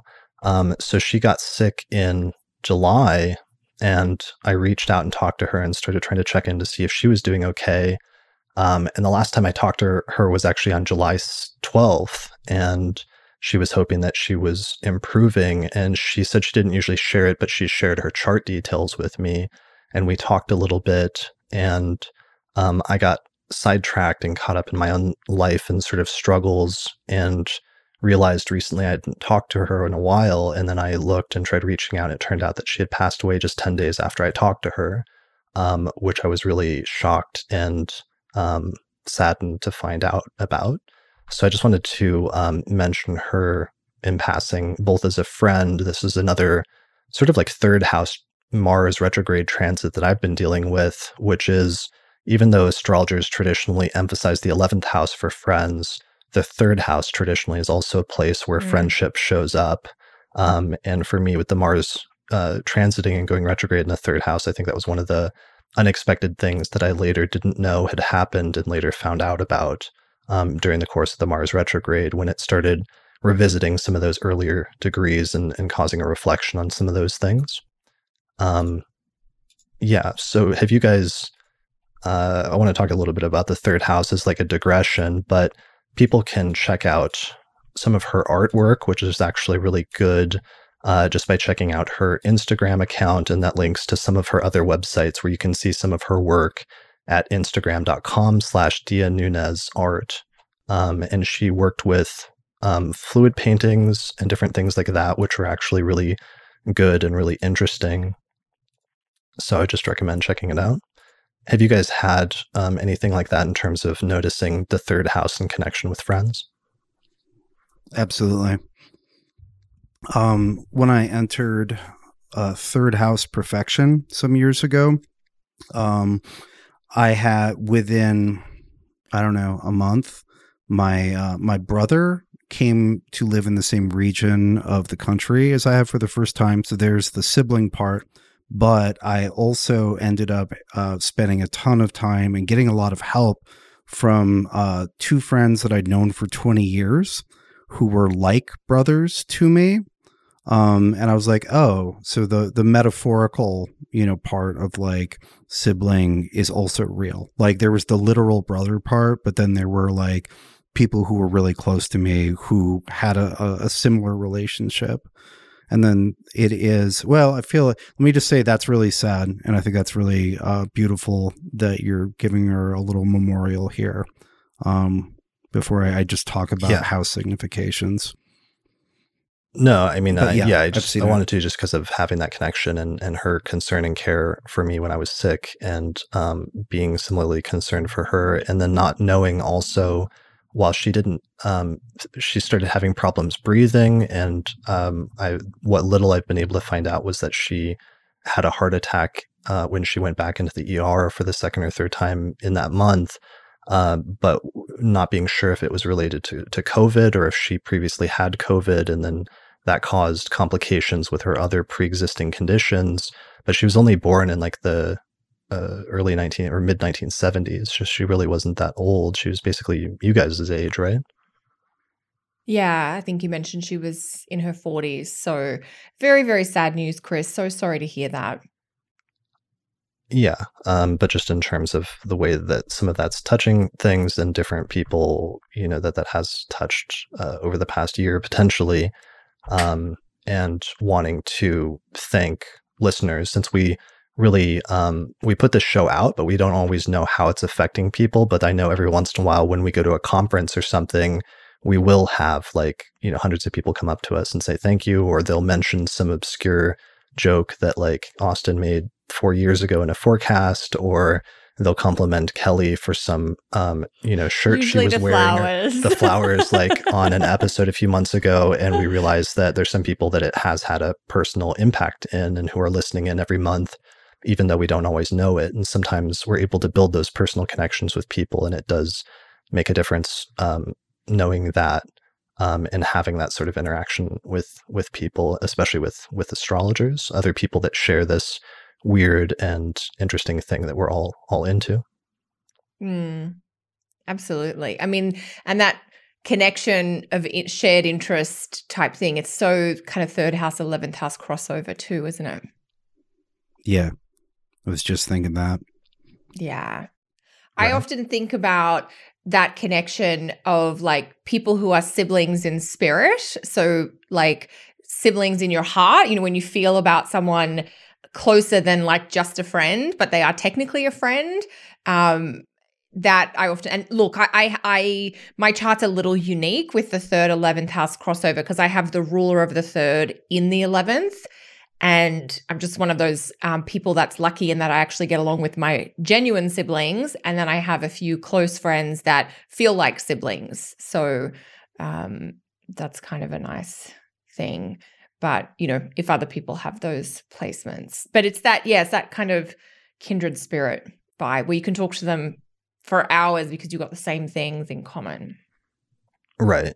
Yeah. And for me, it was also a local thing of like meeting a friend locally because we have like hundreds of friends, around the world or colleagues that we run into, different astrologers, but it's somewhat more unique running into another astrologer that you have that shared interest with in your own city or your own neighborhood.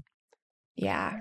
Yeah. So anyway, shout out to Dia Nunes, and I hope wherever she's at that she's doing okay at this point. So other discussion topics this month, I've only done 2 episodes. I need to roll out a 4th here in the next week, which I think is going to be a Q&A that I'm going to start soliciting questions from, ideally through Twitter, because that's the best way to make people keep it concise is to tweet it at me. But other episodes I did this month was Lisa and I sat down and did an episode on what techniques you can use with an untimed birth chart. And I know this is something that's tricky because a lot of professional astrologers will only read a chart if a person has a timed birth time. But a listener of the show brought this up to me as an issue of like accessibility and an issue of it being something that's, a lot of people don't have birth times. So what can you do with astrology, and can you use astrology still if you don't have a birth time? And I think the answer to that we came up with was yes, there's still tons of stuff you can do without a birth time, right? 100% agree. Oh, yeah. So what are some of you guys' favorite things that you'll look at if you had to sit down and look at a chart with no birth time? Well, transits work great. If Mars is on your sun, then Mars is on your sun. That might change up to 1 degree during a 24-hour period, but like most of the planet, all the planets other than the moon, are going to be in basically the same place. And so, if you've got, when you look, if we're doing transits and you're looking at like, oh, this person has this Mercury, Uranus conjunction square Jupiter, like that complex will still get activated by a transiting planet. So there's a lot of transits that still work great. You can't locate them by houses from the ascendant, but there's still a lot to do. Yeah, there's plenty. And similarly, even from a natal perspective, if you have Venus conjunct Saturn, yeah, we may not know what houses it's connected to. So we may lose a level of specificity about what house is the conjunction in, or what house might Venus rule, and then how does that Venus-Saturn conjunction impact that? But you're still a chart that has Venus conjunct Saturn, and there are things that can be said about that even if we can't locate it in a house. And there's also variations when a client says to me, so I can't recall that I've turned a client away without a birth time, because I've always been happy to proceed without a birth time. I usually just let them know, there's a few things I can't do, and we might do a slightly shorter session because I'm missing like a layer of info, but there's still a lot that we can do that. And my interpretation of this was it will still be useful to you, even if I know technically it's not as perfect as it could be. And that's the approach, that I've gone. If somebody shows up at my door, which is usually my inbox these days, and says, can you provide support? And I'm in a position to do so. That's sort of part of our role. I do have a personal favoring where when somebody shows up and genuinely has no idea what time of day they're born, I like to just default to put the sun near the ascendant or in the whole sign first house, just so not that I'm necessarily going to rely heavily on those houses, but I like to have something that I can look at as a starting point. And that's usually my preference. I know a lot of people like to put the sun, do a midday chart. I've always just loved the sunrise. So do you guys have a default time that you use just to like plug the chart into your software? Yeah, Lisa and I had a whole discussion about that. It was interesting because we both tend to default to just using a noon chart, because then we know the moon has been averaged and can't be more than like 6 degrees off. But that's something we actually, once we were done recording, regretted and wished we had gone into more, because there is certainly something to be said for a solar chart as well as a lunar chart for that matter. And usually when I do the horoscopes for the year ahead, we tell people, if you can, try to read these horoscopes from the perspective of your ascendant or your rising sign. But if not, then favor your sun sign, especially if you're a day chart, or you're a moon sign if you're a night chart. And I think if the person doesn't have a birth time but knows if they were born in the day or the night, like using a solar chart or a lunar chart would be an acceptable and very useful thing to do. Yeah, I do houses from the sun and the moon, because that's part of the traditional corpus of techniques is secondary house systems. And there's lots of material for doing perfections from the sun and the moon as well. Yeah. And right. So you can use a lot of secondary perfection, not progression techniques, although you could use secondary progressions as well. Yes. But yeah, I do houses from the sun and the moon. If I know that it's day, I prefer the sun. If I know that it's night, I prefer the moon. Because a lot of times be like, I don't know, mom said it was dark out. We don't know when. It was the middle of the night at some point. And so, as an extremely light form of rectification. Can you at least know whether it's day or night, right? Yeah, that's helpful if somebody can say, oh, it was around lunchtime, and you go, okay, well, we're definitely doing a day iteration of this chart. We know that, right, everybody had breakfast, and then we all had to go to the hospital, and I don't know, Billy came out before dark. Yeah. But we don't know when, right? Yeah, because there is a variation of the I don't know my birth time, and it's always worth asking those questions of your clients. Do you genuinely have no idea at all, or is there a story in your family, lore that is just what you guys are saying?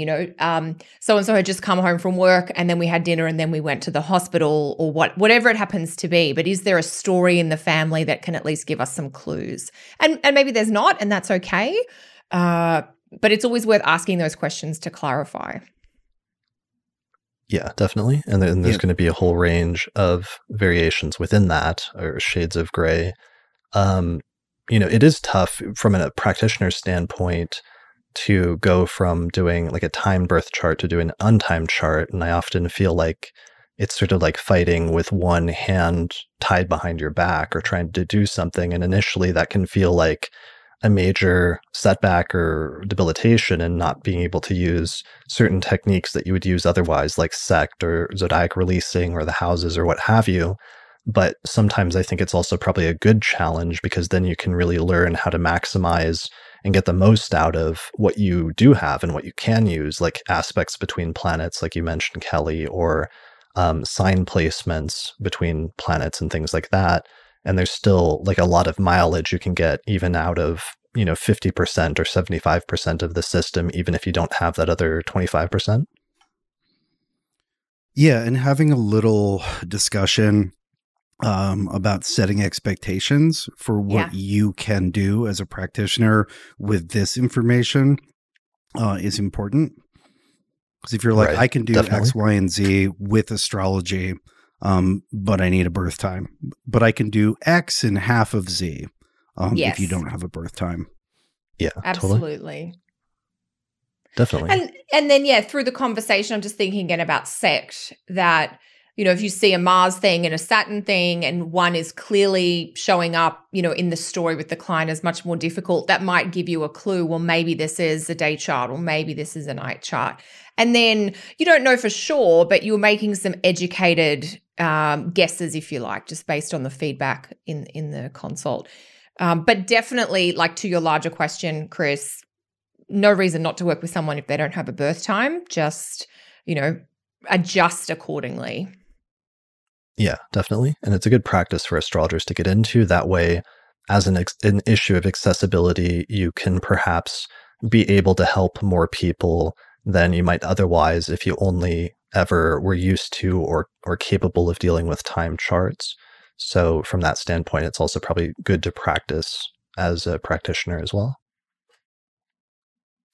Because I know it's like a lot of practitioners, when you put that question up, there'll be jokes about like, I just wouldn't read the chart, or, I don't want to read they would groan and say, I don't want to read an untimed chart. But as an accessibility issue, while I understand those issues and those restrictions and how frustrating it can be, it's also a good thing to learn how to do. All right, guys, those are really my main discussion topics. We already touched on Chiron and the use or not use of that, so I don't think we really need to retread that in terms of talking about asteroids. Anything else? What do you guys have coming up? Do you have any classes or conferences or events that you have going on? I've got an event I'm doing through Astrology University. It's a World Events Summit happening October 3 and October 4. And I'm going to be giving a 60-minute talk as part of that event to do with the astrology around the US election.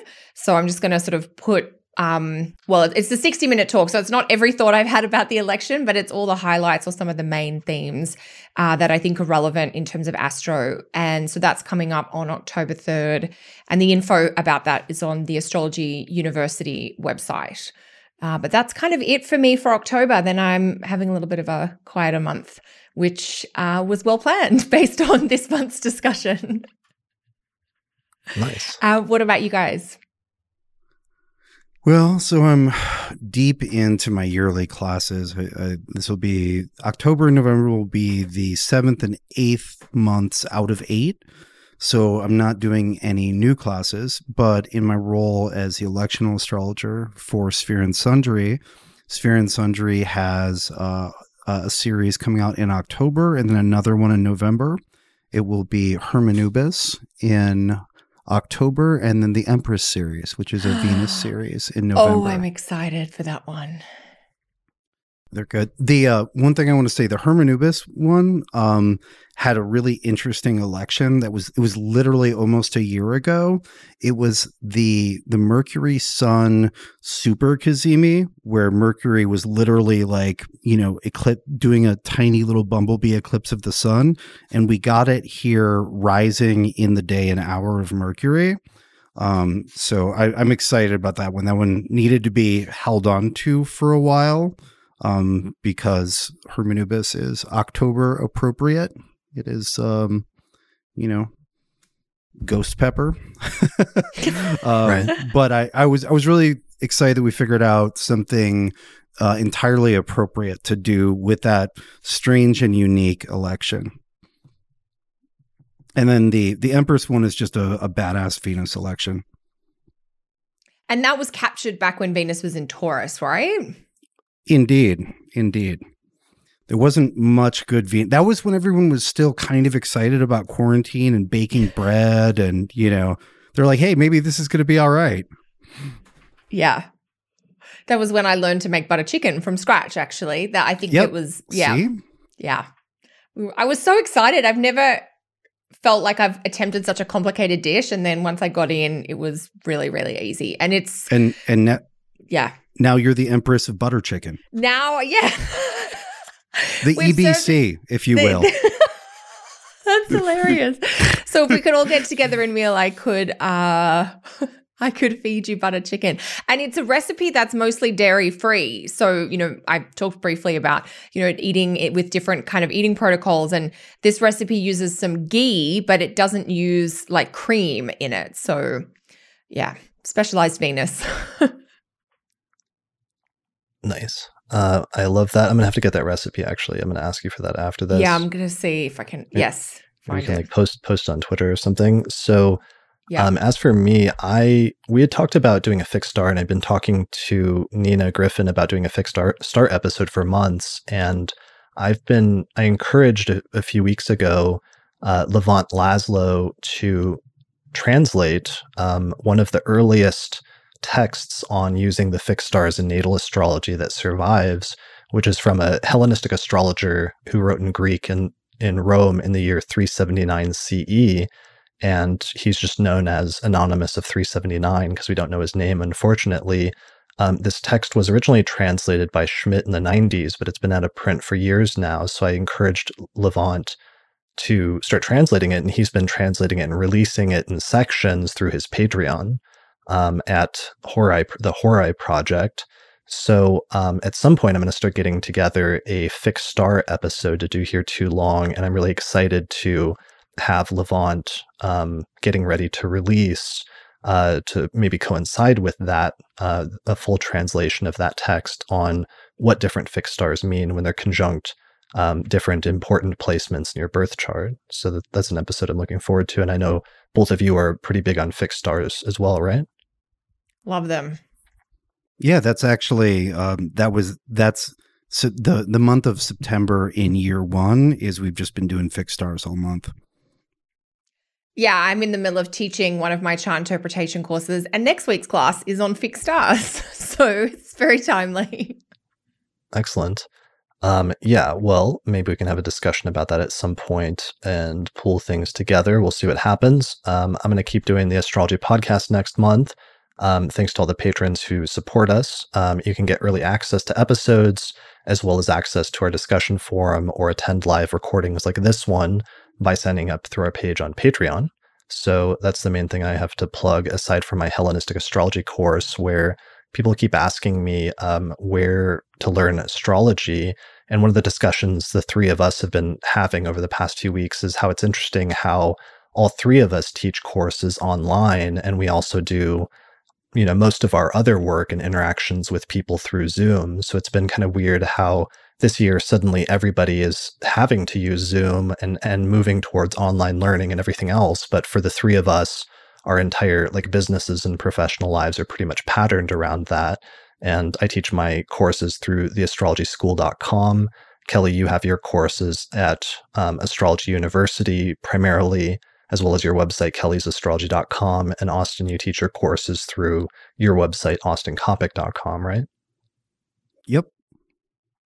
Yeah. So if people want to learn more about astrology, then I'd recommend signing up for one of those courses or all three of those courses, because it's actually interesting how many of our students kind of have gone between the three. Mm-hmm. And it's going to have interesting generational implications where I already see students who've taken all of our courses and are this interesting blend of the best part of all of our approaches. And I'm always consistently impressed sometimes by how good of astrologers they are already that early in their studies as a result. And I kind of wish I had access to some of those things at that early stage of my studies as well. Yeah, It's I think enviable. it took us a long time I know for me being in Australia, there just wasn't the access to that level of teaching. It took a long time to find that. And these days, I am a bit jealous of people who can just jump in, whether it's with us or other people that are out there that are amazing, that are still teaching, that you can just, work with them. And it's fantastic. Yeah, totally. All right, guys. Well, I think that's it for this episode of the Astrology Podcast, and that's it for the forecast for October. So October surprise is our main theme. We will be back again sometime later in October with the forecast for November, and I'm sure things will begin settling down by that point. We'll probably have a very casual discussion about the astrology of October by or astrology of November by late October, right? I don't even have a good Aussie phrase for this. Yeah, blank faces. We'll be back next month, regardless. Yes, we'll be back next month. Yeah, so good That's all. luck in the meantime to everybody. I'm sure there will be some interesting October things to talk about in review, and hold on. Do we want to end? Yeah, with I a can kid see the moment? shadow on the floor. I think There's a gigantic cat walking hold around on. in the background. She's grown so much. I know that Look at you knew from her. the breed that she was big. Let me grab her. Sumo Coppock is actually one of our sponsors this month on the Astrology Podcast. At the end, you'll notice, thanks to shout out to Caitlin Coppock. And Austin's cat, who appeared last month as a very tiny kitten, has grown twice in size. Yeah, it still doesn't love being hugged, but look at her. Yeah, so that's after just. I love when you can hold them like a baby. So cute. But she's not gotten any thicker, but she's like a foot longer. And with all that hair. Yeah. But it's going to be a huge cat. Yeah, it's going to be awesome. All right. Well, we look forward to checking again next month to see if your cat has doubled in size again. Yeah, yes. Otherwise, good luck, everybody, in October. Be sure to check in with us. Let us know in the comments how things are going, what your transits are like, and how you've experienced them, or if you notice any interesting things in the news that are coinciding with the astrology. And if it's interesting, we'll be sure to mention it in the next episode. So thanks for listening to this episode of the Astrology Podcast. Good luck next month, and we'll see you again next time. Special thanks to the patrons who support the Astrology Podcast through our page on patreon.com. In particular, shout out to the patrons that are on our producers tier, such as Christine Stone, Nate Craddock, Marin Altman, Thomas Miller, Bear River, Catherine Conroy, Michelle Marilot, Christy Moe, and Sumo Coppock. Find out more about how to become a patron at patreon.com/astrologypodcast. Also, thanks to our sponsors this month, which include the AstroGold Astrology app, available at astrogold.io, the Portland School of Astrology at portlandastrology.org, the Honeycomb Collective Personal Astrological Almanacs, available at honeycomb.co, and also the International Society for Astrological Research, which is hosting an online conference September 12th through the 13th, 2020. Find out more information at esar2020.org. As well as the Northwest Astrological Conference, which is happening May 27th through the 31st, 2021, and you can find out more information about that at norwac.net. Finally, the software we use here on the Astrology Podcast is called SolarFire Astrology Software, and it's available through alabe.com, and you can get a 15% discount with the promo code AP15.